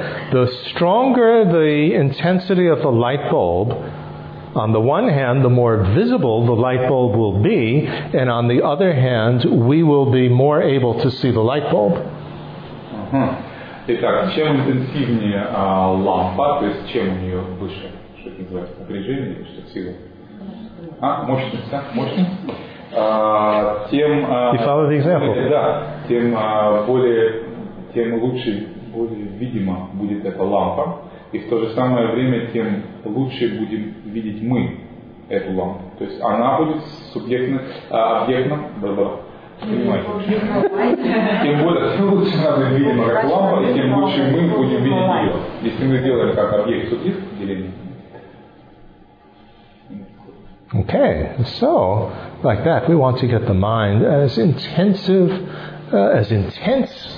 as possible, because then we will have a mind for looking at the nature of the mind will be more intense and strong, and what we're looking at will be more intense and strong. Поэтому мы стремимся повысить мощность или интенсивность нашего ума, повысить мощность его восприятия как субъекта, смотрящего на природу ума, и высветить ясно эту природу ума, которая является объектом. So, of course, we have to get a lot of electricity into the light bulb, so we have to build up these networks, and of course we have to clean the light bulb, so we have to do the purification.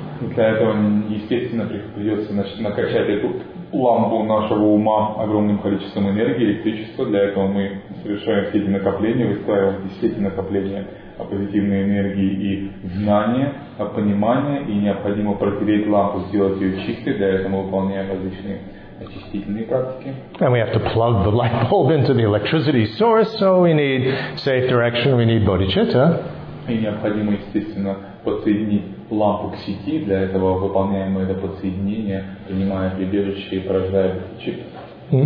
And then what we want to, for increasing the intensity here, we make these requests. So what we want is to open up now to the inspiration of our spiritual teacher. И для повышения вот этого градуса горения, для повышения этой интенсивности, этой мощности, мы открываемся теперь тому вдохновению, которое может войти в нас от нашего учителя. We already have great intensity from compassion and bodhicitta. I really have to help everybody. Итак, у нас уже достаточно этой мощи, этой интенсивности от нашей медитации сострадания, мыслей о всех живых существах, стремления им помочь. And the root teacher, the root guru is talking about here, is the one that acts as a root, not who acts as the seed that starts the plant to grow, but acts as the root from which you get the root of a plant. This is what the plant gets its strength from. So the root guru is the one that's the most inspiring to us, gives the most strength to us. For many of us, it will be His Holiness the Dalai Lama. We may never have personal, individual contact with him, yet gives us tremendous inspiration. И тот, кто именуется коренным учителем, он именуется коренным неспроста, поскольку он служит тем корнем этой энергии, этой мощи, этой интенсивности, которую мы стремимся накопить. Он не является семенем, поскольку семя — это иное, но он является корнем, который питает все дерево нашей практики, нашего вдохновения, и является для нас наиболее такой вдохновляющей, впечатляющей фигурой. Для большинства из нас этой фигурой может являться его встреча с Далай-ламой, с которым у нас, может быть, и не было никогда тесного личного контакта, но тем не менее сама его, так сказать, фигура, его личность способна подвигнуть нас на многие свершения, наполнить нас вдохновением, действительно воодушевить. And we see the guru, our root guru, as inseparable from all the Buddhas. It says right here in the text. Как говорится здесь в тексте, мы воспринимаем нашего коренного учителя как неотделимого, как единого со всеми просветленными существами, со всеми Буддами. Now, what does that mean? Что это значит? Certainly doesn't mean literally that our teacher is a Buddha in, the full technical sense and can multiply in 20 billion forms and walk through walls and knows the telephone number of everybody on the planet. И уж безусловно это не означает то, что наш гуру является действительно Буддой во всем богатстве технических деталей этого состояния, а именно способным проявлять 200 миллиардов эманаций во все уголки Вселенной, ходить сквозь стены и знать телефонные номера всех жителей планеты. But what it's talking about is seeing Buddha nature in the spiritual teacher and seeing through the inspiration of the spiritual teacher what can be a Buddha. And that we have that same thing. Но через фигуру нашего коренного наставника we see the basis. What we're seeing in the guru as the Buddha is the Buddha nature of the teacher. Что мы видим в нашем учителе, это мы видим ту природу Будды. We're seeing in our guru.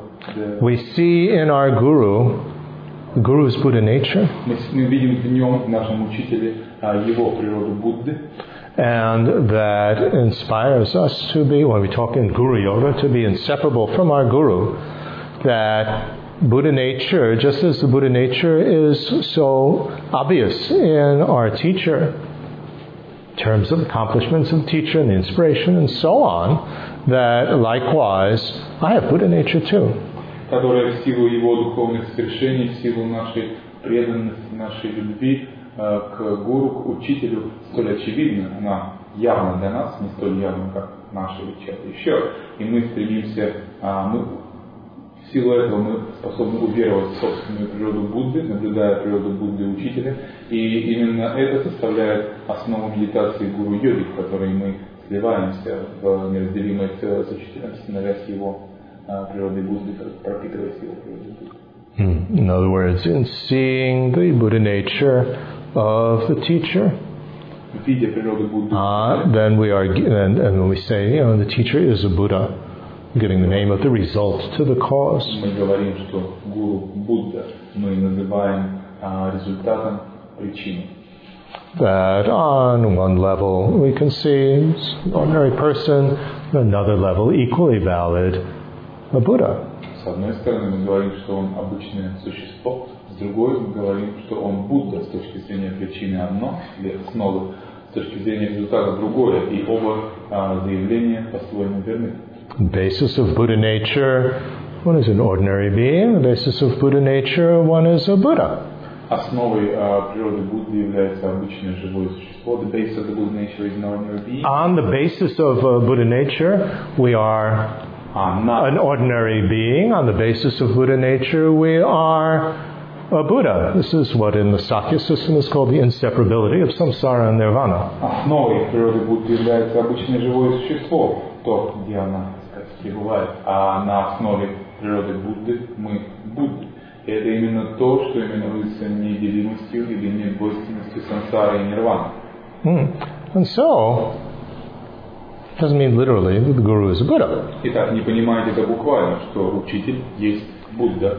But by understanding Buddha nature, which of course is not so easy, but by understanding Buddha nature and seeing it more easily in the teacher, then we can see it in ourselves. And that is really strong opening up for being able to see the nature of the mind. Но понимание того, что такое природа Будды, а это нелегко понять, что такое природа Будды на самом деле, и видя ее отчетливо в учителе в силу его особых характеристик, мы можем понять, что это такое для нас, мы можем понять, что мы обладаем ей. Gampopa said when he realized the inseparability of his mind and his root guru, Milarepa, he realized Mahamudra. Гампопа заявлял о том, что когда он понял неделимость своего ума с умом своего гуру Миларепы, он реализовал махамудру, постиг махамудру. Now this has to do with this whole process of making requests on the basis of understanding Buddha nature, gaining inspiration. И это как раз относится к этому процессу таких призываний или мольбы, да, молений на основе понимания того, что такое природа ума. And inspiration is not a disturbing emotional state. If, on the basis of thinking of our guru, we get really emotionally unstable, and oh, my guru, and crying, and all this sort of stuff, that is not, what should we say, proper, stable inspiration. It's unstable. Вдохновение, подлинное, полезное, стабильное вдохновение в практике не есть какое-то такое экзальтированное эмоциональное состояние, когда мы впадаем в транс, распеваем гимны, там, плачем, раскачиваемся, валяемся и так далее, почитаем о гуру. Это нестабильное вдохновение, и то вдохновение, к которому мы стремимся в контексте этой практики. When we speak about the word that's usually translated not so nicely as faith, which is a type of confident belief. One of these, of the three kinds, is the clear-minded belief. In other words, the type of belief that your guru, has Buddha nature and all the good qualities and so on, that clears the mind of disturbing emotions. Говоря о том, что принято переводить как вера или faith или депа на тибетском, мы говорим о различных ее видах. И одним из этих подвидов веры является такая ясная уверенность, да, или ясное доверие к учителю в данном контексте, которое заключается в вере в его способность очистить или прояснить все омрачения и смятенные состояния нашего ума. So we're not in love with our guru. That's not the emotion we're talking about here. But this inspiration uplifts us. The word for inspiration, chinlap, chingilap, is a waves of brightening. This is the Tibetan term. The Sanskrit term, adhisthana, just means uplifting. Но это именуется вдохновением. То, что я сейчас говорю, все время вдохновение, Алекс как inspiration, это то, что обычно переводится как благословение. Да? То есть термин благословения можете смело менять на благословение. Blessing is how it's often translated, but I think that is bringing in a system of other, religious beliefs that really are irrelevant here. Это переводится как именно благословение, но это, мне кажется, притягивание сюда иных религиозных концепций, которые здесь неуместны, да? Поэтому мы используем вдохновение. Итак, что такое вдохновение? Это какие-то волны, приподнимающие волны приподнимающий светлые волны. Примерно такая коннотация этимологически у этого термина на тибетском. На санскрите Adhisthana means to uplift. Также обозначает какое-то приподнимание, что-то подъем. Да? То есть вот такая коннотация у этого термина и в тибетском, и в санскрите. So, thinking of how do we gain inspiration? We think of the Guru's good qualities, and we think of the kindness of the Guru. Kindness toward everybody, kindness specifically toward us. Как мы обретаем это вдохновение, как мы получаем это так называемое благословение. Да? Мы думаем о благих качествах Гуру, вдохновляемся от этого. Мы думаем о его доброте и милосердии по отношению ко всем живым существам и по отношению к нам. И это также, так сказать, движет нашим сердцем. And that inspires a strong emotional state, which is a stable state, not a disturbing state. And this really adds energy to the mind, both as a subject and as an object. И это вдохновляет нас, это наполняет нас такой позитивной энергией, позитивным переживанием, которое не эмоционально, не сказать, шатко, оно довольно стабильно и делает нас способными на какие-то свершения. And opens us up even further. И открывает нас все больше и больше. And then, final step is that we imagine our root guru coming to the crown of our heads and then dissolving into us. And we become one. Мы визуализируем нашего коренного учителя, восседающим в нашей макушечной чакры и затем входящим в нас и растворяющимся в нас неразрывно. And that doesn't literally mean that now we become a clone of our teacher and, have all the conventional habits of the teacher, eating the same kind of food and wearing the same clothes and so on. Не следует фантазировать, думая, что теперь мы становимся некими репликами или клонами нашего учителя со всеми относительными проявлениями его идентичности, как то стиль одежды, предпочтения в пище и так далее. But we understand that the nature of the Buddha nature of the Guru, the Buddha nature of myself are, well, it's individual. My Buddha nature isn't your individual, your Buddha nature. My nose isn't your nose. But they are the same type of thing. They are equivalent. Equivalent is the word. В процессе этого растворения, что природа Будды учителя и природа Будды моя, они эквивалентны, они идентичны. Они не есть одно, ибо они индивидуальны. Я обладаю своей природой, Будды учитель своей, но они не отличны друг от друга. And what is really important here is if we have this state of inspiration from the teacher, strong, our heart is really moved by the teacher, then when the teacher dissolves into us, it's a very, very joyous, blissful state of mind that we have, and super intense.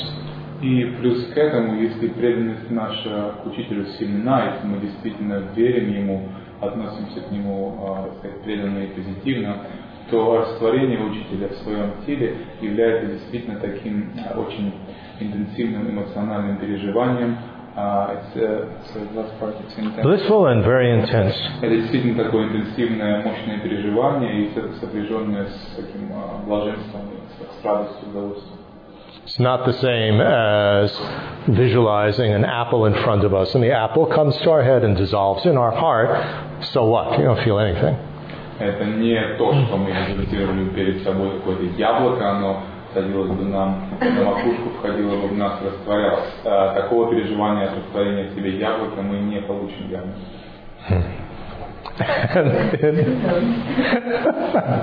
Unless you're really hungry. Unless you're really hungry. Then you want it to dissolve in your stomach, not in your heart. And not a visualized one. Yeah. When we have done all of these preparatory practices of the safe direction, bodhicitta, building up the two networks, purification, request to the Guru, dissolving the Guru into us.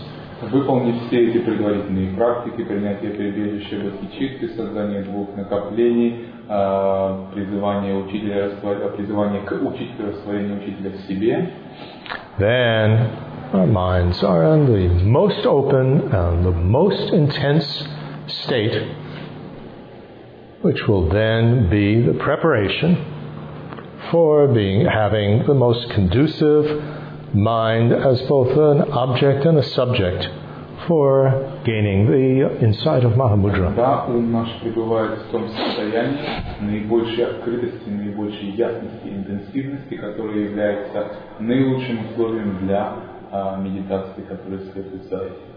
Now, this is very important to really comprehend this, really digest what that means. И необходимо действительно разобраться в этом, переварить и усвоить смысл сказанного, зачем мы все это делаем.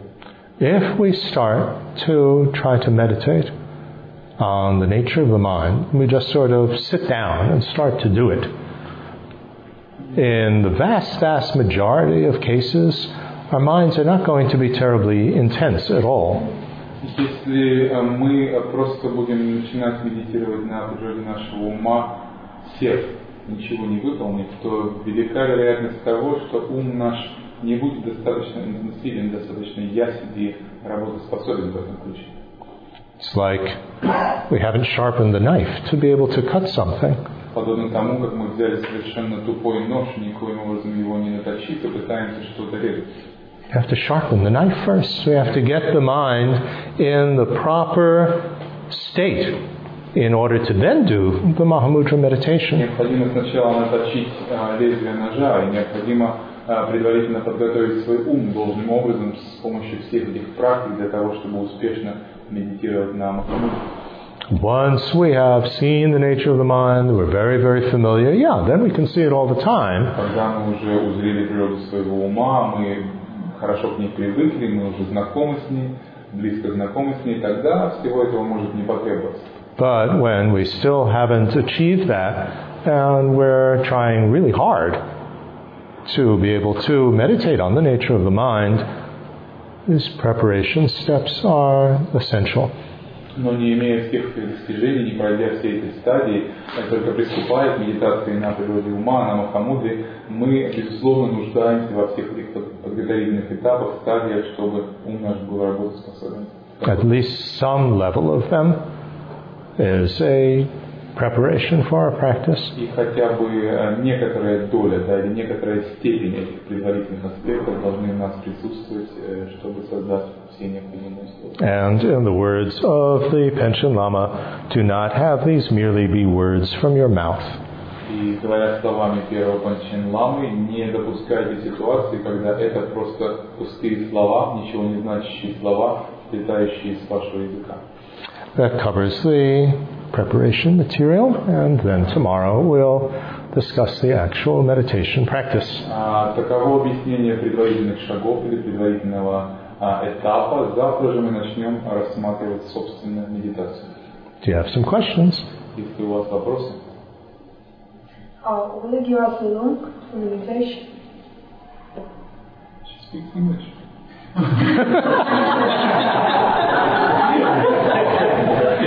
Then say that again, please. Would you tomorrow give us a link for meditation, permission for meditation, maybe afterwards? Because I know it's a big question. Could you do the meditation without the permission of Lama or teacher? Or you will only describe how to do this? So you want to translate that? The question is, will I give a lung or oral transmission to do the meditation tomorrow? Вопрос был такой: дам ли я устную передачу или лунг, какое-то дозволение на выполнение этой медитации, или же просто объясню ее? That's a very interesting question. Очень интересный вопрос. Because it gets into a whole discussion of what is a lung, an oral transmission. Поскольку он выводит нас в поле вопроса, что такое лунг вообще, то есть устная передача.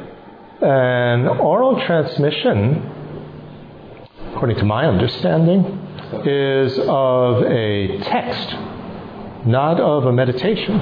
В соответствии с моим пониманием этой темы, лунг или устная передача является из устной передачи или прочтением некоего текста, объема записанной информации, но не медитации. The custom arose in India from the time of the Buddha when nothing was written down for the first 3.5 or 4 centuries after Buddha. None of his teachings were in written form. Традиция в Древней Индии была такова, что во времена Будды, вернее после его кончины, в течение 3 или 4 даже веков ничего не записывалось, и все передавалось из уст в уста. And the teachings were all transmitted orally. People had to memorize them and then recite them. Итак, все учения передавались из устно, и учителя их читали, другие выслушивали и передавали дальше. Ничего не записывалось. So, in order to study the teachings, you needed to have somebody who had memorized them before you, and listen to that person reciting it correctly, word for word, without any mistakes. Изучать некие тексты, некие учения, необходимо было встретиться с человеком, который запомнил их наизусть, и прослушать их от него в точности, получить эту передачу учения устную и затем изучать его, практиковать. In order to have the confidence, one listen to this and have this transmission, in order to have the confidence that you got the words of the teachings correctly. Для того, чтобы быть уверенным, что вы в точности получили учение слово в слово, как оно было преподано. And if you listen to it often enough, or if you had a really good memory, you would be able to memorize it based on hearing other people recite it correctly. Услышав это учение, повторенное достаточное количество раз, либо обладая совершенной памятью, вы могли выучить его наизусть, послушать. So it was very, very important. Otherwise, the text got corrupted if people didn't remember them correctly and recite them correctly. Действительно важным аспектом, ибо за отсутствием письменных источников тексты легко могли подвергнуться каким-то изменениям, трансформациям, искажениям. And the custom continued even once the texts were written down. И традиция эта продолжилась даже с возникновением письменных носителей и записей текстов на. Now, the interesting thing here is that the person who gives an oral transmission of a text does not necessarily have to understand anything of the text that he or she is reciting. The only criterion is that they recite it correctly without making mistakes. Аспектом этого процесса является то, что тот человек, который осуществляет передачу лунга, то есть из устной передачи какого-то текста или учения, совершенно не требуется от него или от нее, чтобы он хоть что-либо понимал в том, что он или она читает. Единственным требованием является доскональное такое точное воспроизведение, акустическое того, что на этом листе бумаги написано. Понимание не требуется. So, I must say, I found this very surprising. Я был очень удивлен, узнав это. But what I'm saying is based on what His Holiness the Dalai Lama told me personally. Но то, что я говорю вам сейчас, основано на том, что его святейший Далай-лама лично объяснял мне. The situation arose in which, I'll tell you the story. It's interesting. There is one of Tsongkhapa's most difficult texts called the Interpretable and Definitive Meanings. Essence of Interpretable and Definitive Excellent essence of no, that doesn't. The essence of excellent or eloquent explanation of interpretable and definitive meanings. Anyway, it's Tsongkhapa's tremendous text on the Chittamatra, Svatantrika, and Prasangika systems. The Mahayana systems. Существует такой текст, наиболее сложный, детальный текст Цонкапы, лечением вкратце именуемый. В полном варианте заглавие будет примерно такое, как сущность изящных слов о интерпретируемом и прямом смысле, примерно так. где рассматриваются махаянские философские системы, а именно Сватантрика Мадхьямика, Прасангика Мадхьямика и Читаматра. It's probably Tsongkhapa's most difficult text. Труднейший текст, написанный Цонгкапой. It's about 250 pages long. Около 250 страниц. And my teacher, Senshop Serkong Rinpoche, Мой учитель Senshop Serkong Rinpoche used to recite it from memory every day as part of his daily practice. В качестве элемента своей каждодневной практики, ежедневной практики начитывал этот текст по памяти каждый день. He was one of the teachers of His Holiness the Dalai Lama. Он был одним из учителей Далай-ламы. And there is a lineage of it from Tsongkhapa himself. Существует линия передачи этого текста от самого Цонгкапы. But Serkong Rinpoche's father, who was Serkong Dorji Chang, was probably the most accomplished yogi of his generation. Но отец самого Серконга Циншап Ринпоче, Серконг Dorji Chang, был одним из наиболее высоко реализованных мастеров своего времени. And he had a vision of Tsongkhapa, who gave him another transmission of the text, an explanation. Он также в медитативном переживании имел встречу с самим ламой Цонгкапой, который дал ему передачу непосредственно этого текста. So, Serkong Rinpoche had this special double lineage.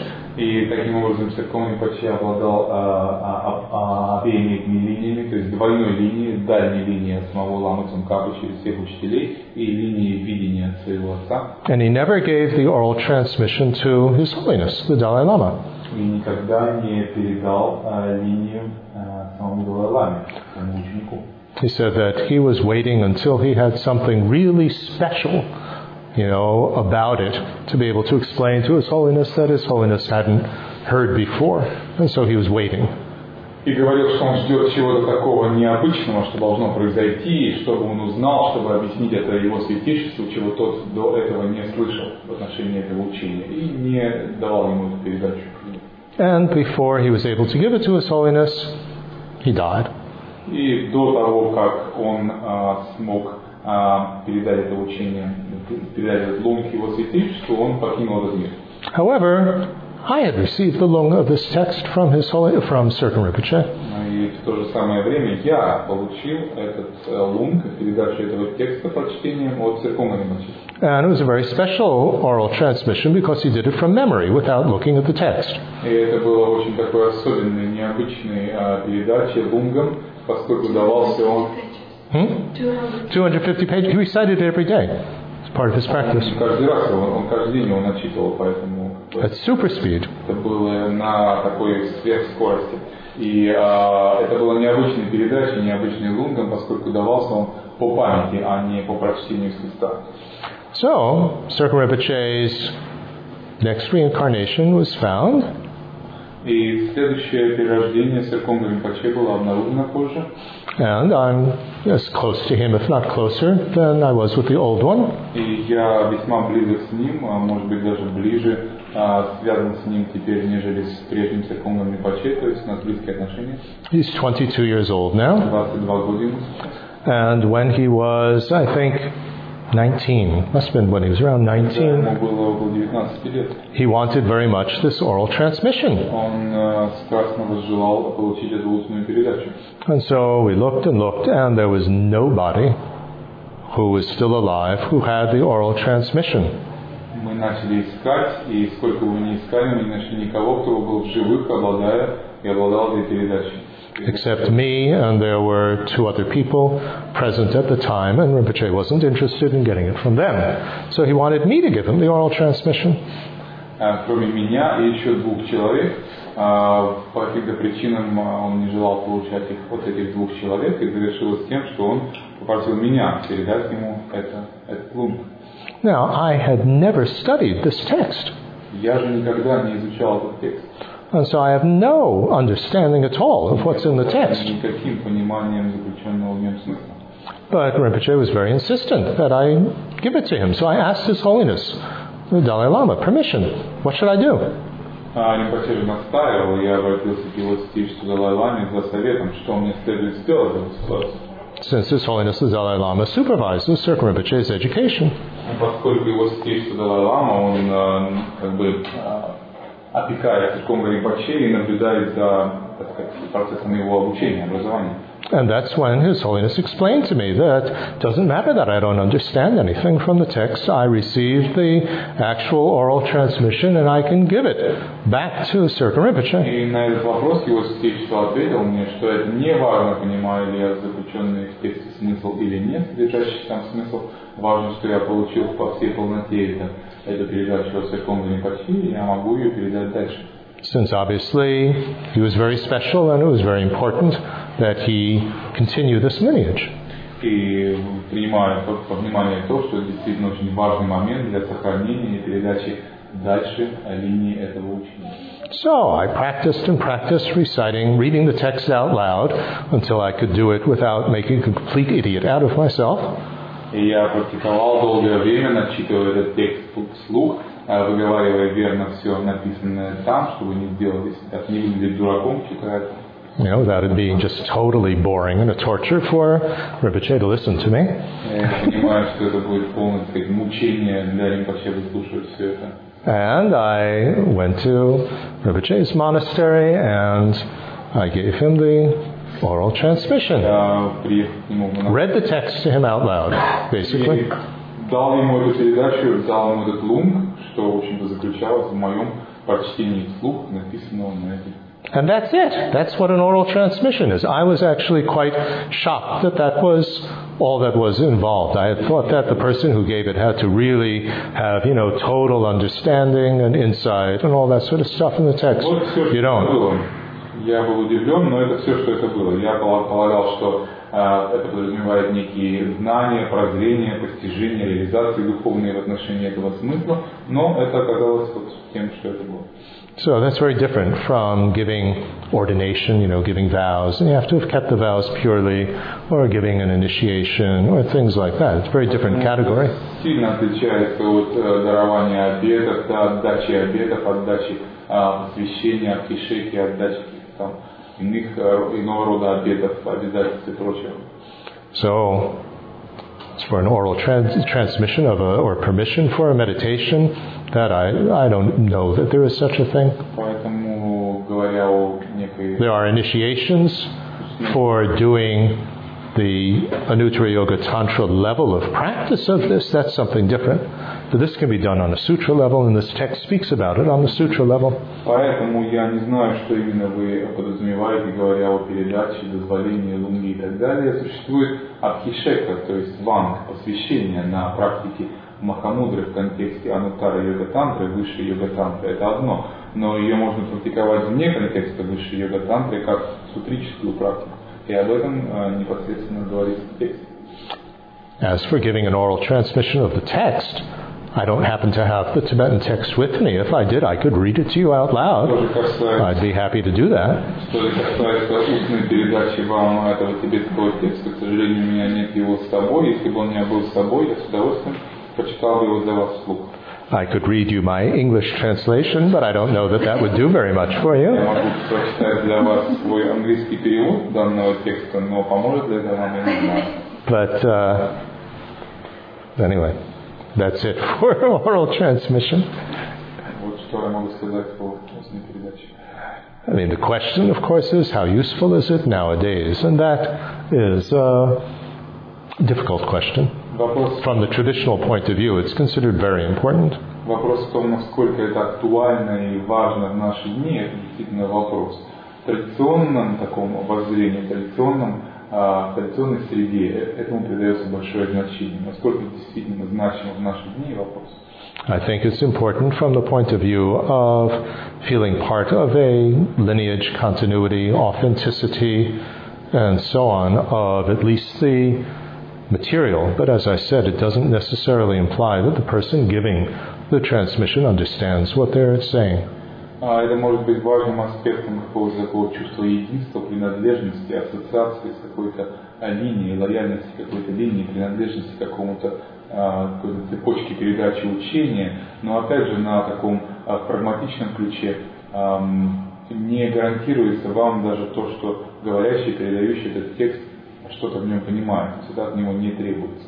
Although I would hope that most of the great masters who give these oral transmissions do understand what they are reciting, but it doesn't seem to be a prerequisite. Я, безусловно, надеюсь, что большинство мастеров, учителей, дающих устные передачи текстов, действительно хорошо в них разбираются, постигли их и прекрасно понимают. Но, опять же, это не является каким-то необходимым пререквизитом, то есть необходимым условием, требованием. For instance, the great lamas who gave oral transmissions to His Holiness the Dalai Lama, I would hope that they understood what they were saying, and I would assume they did. Надеюсь, я предполагаю и уверен в том, что те великие ламы, учителя, которые давали множество устных передач его святейшеству Далай Лама, они действительно знали, о чем говорят, и постигли смысл этих текстов.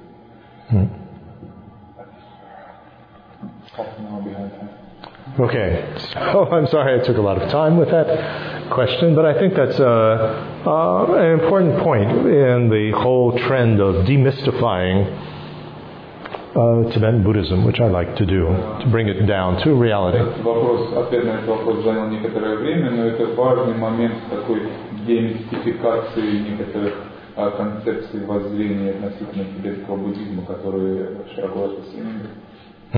So let's end today with a dedication. We think whatever understanding, whatever positive forces come from this may it act as a cause for actually being able to successfully do this type of practice, to see the nature of the mind and to reach enlightenment through that for the benefit of all. Давайте закончим это занятие посвящением благой заслуги, подумав о том, что, пожелав, что пусть та благая энергия, благой потенциал, который накоплен нами в процессе слушания этого материала, то понимание, которое нам, те новые какие-то факты, данные понимания, которые нам удалось обрести в процессе этого изучения, пусть они пойдут на достижение блага всех живых существ, приведение их к освобождению от страданий сансары и просветлению и достижение нами самим состояния Будды.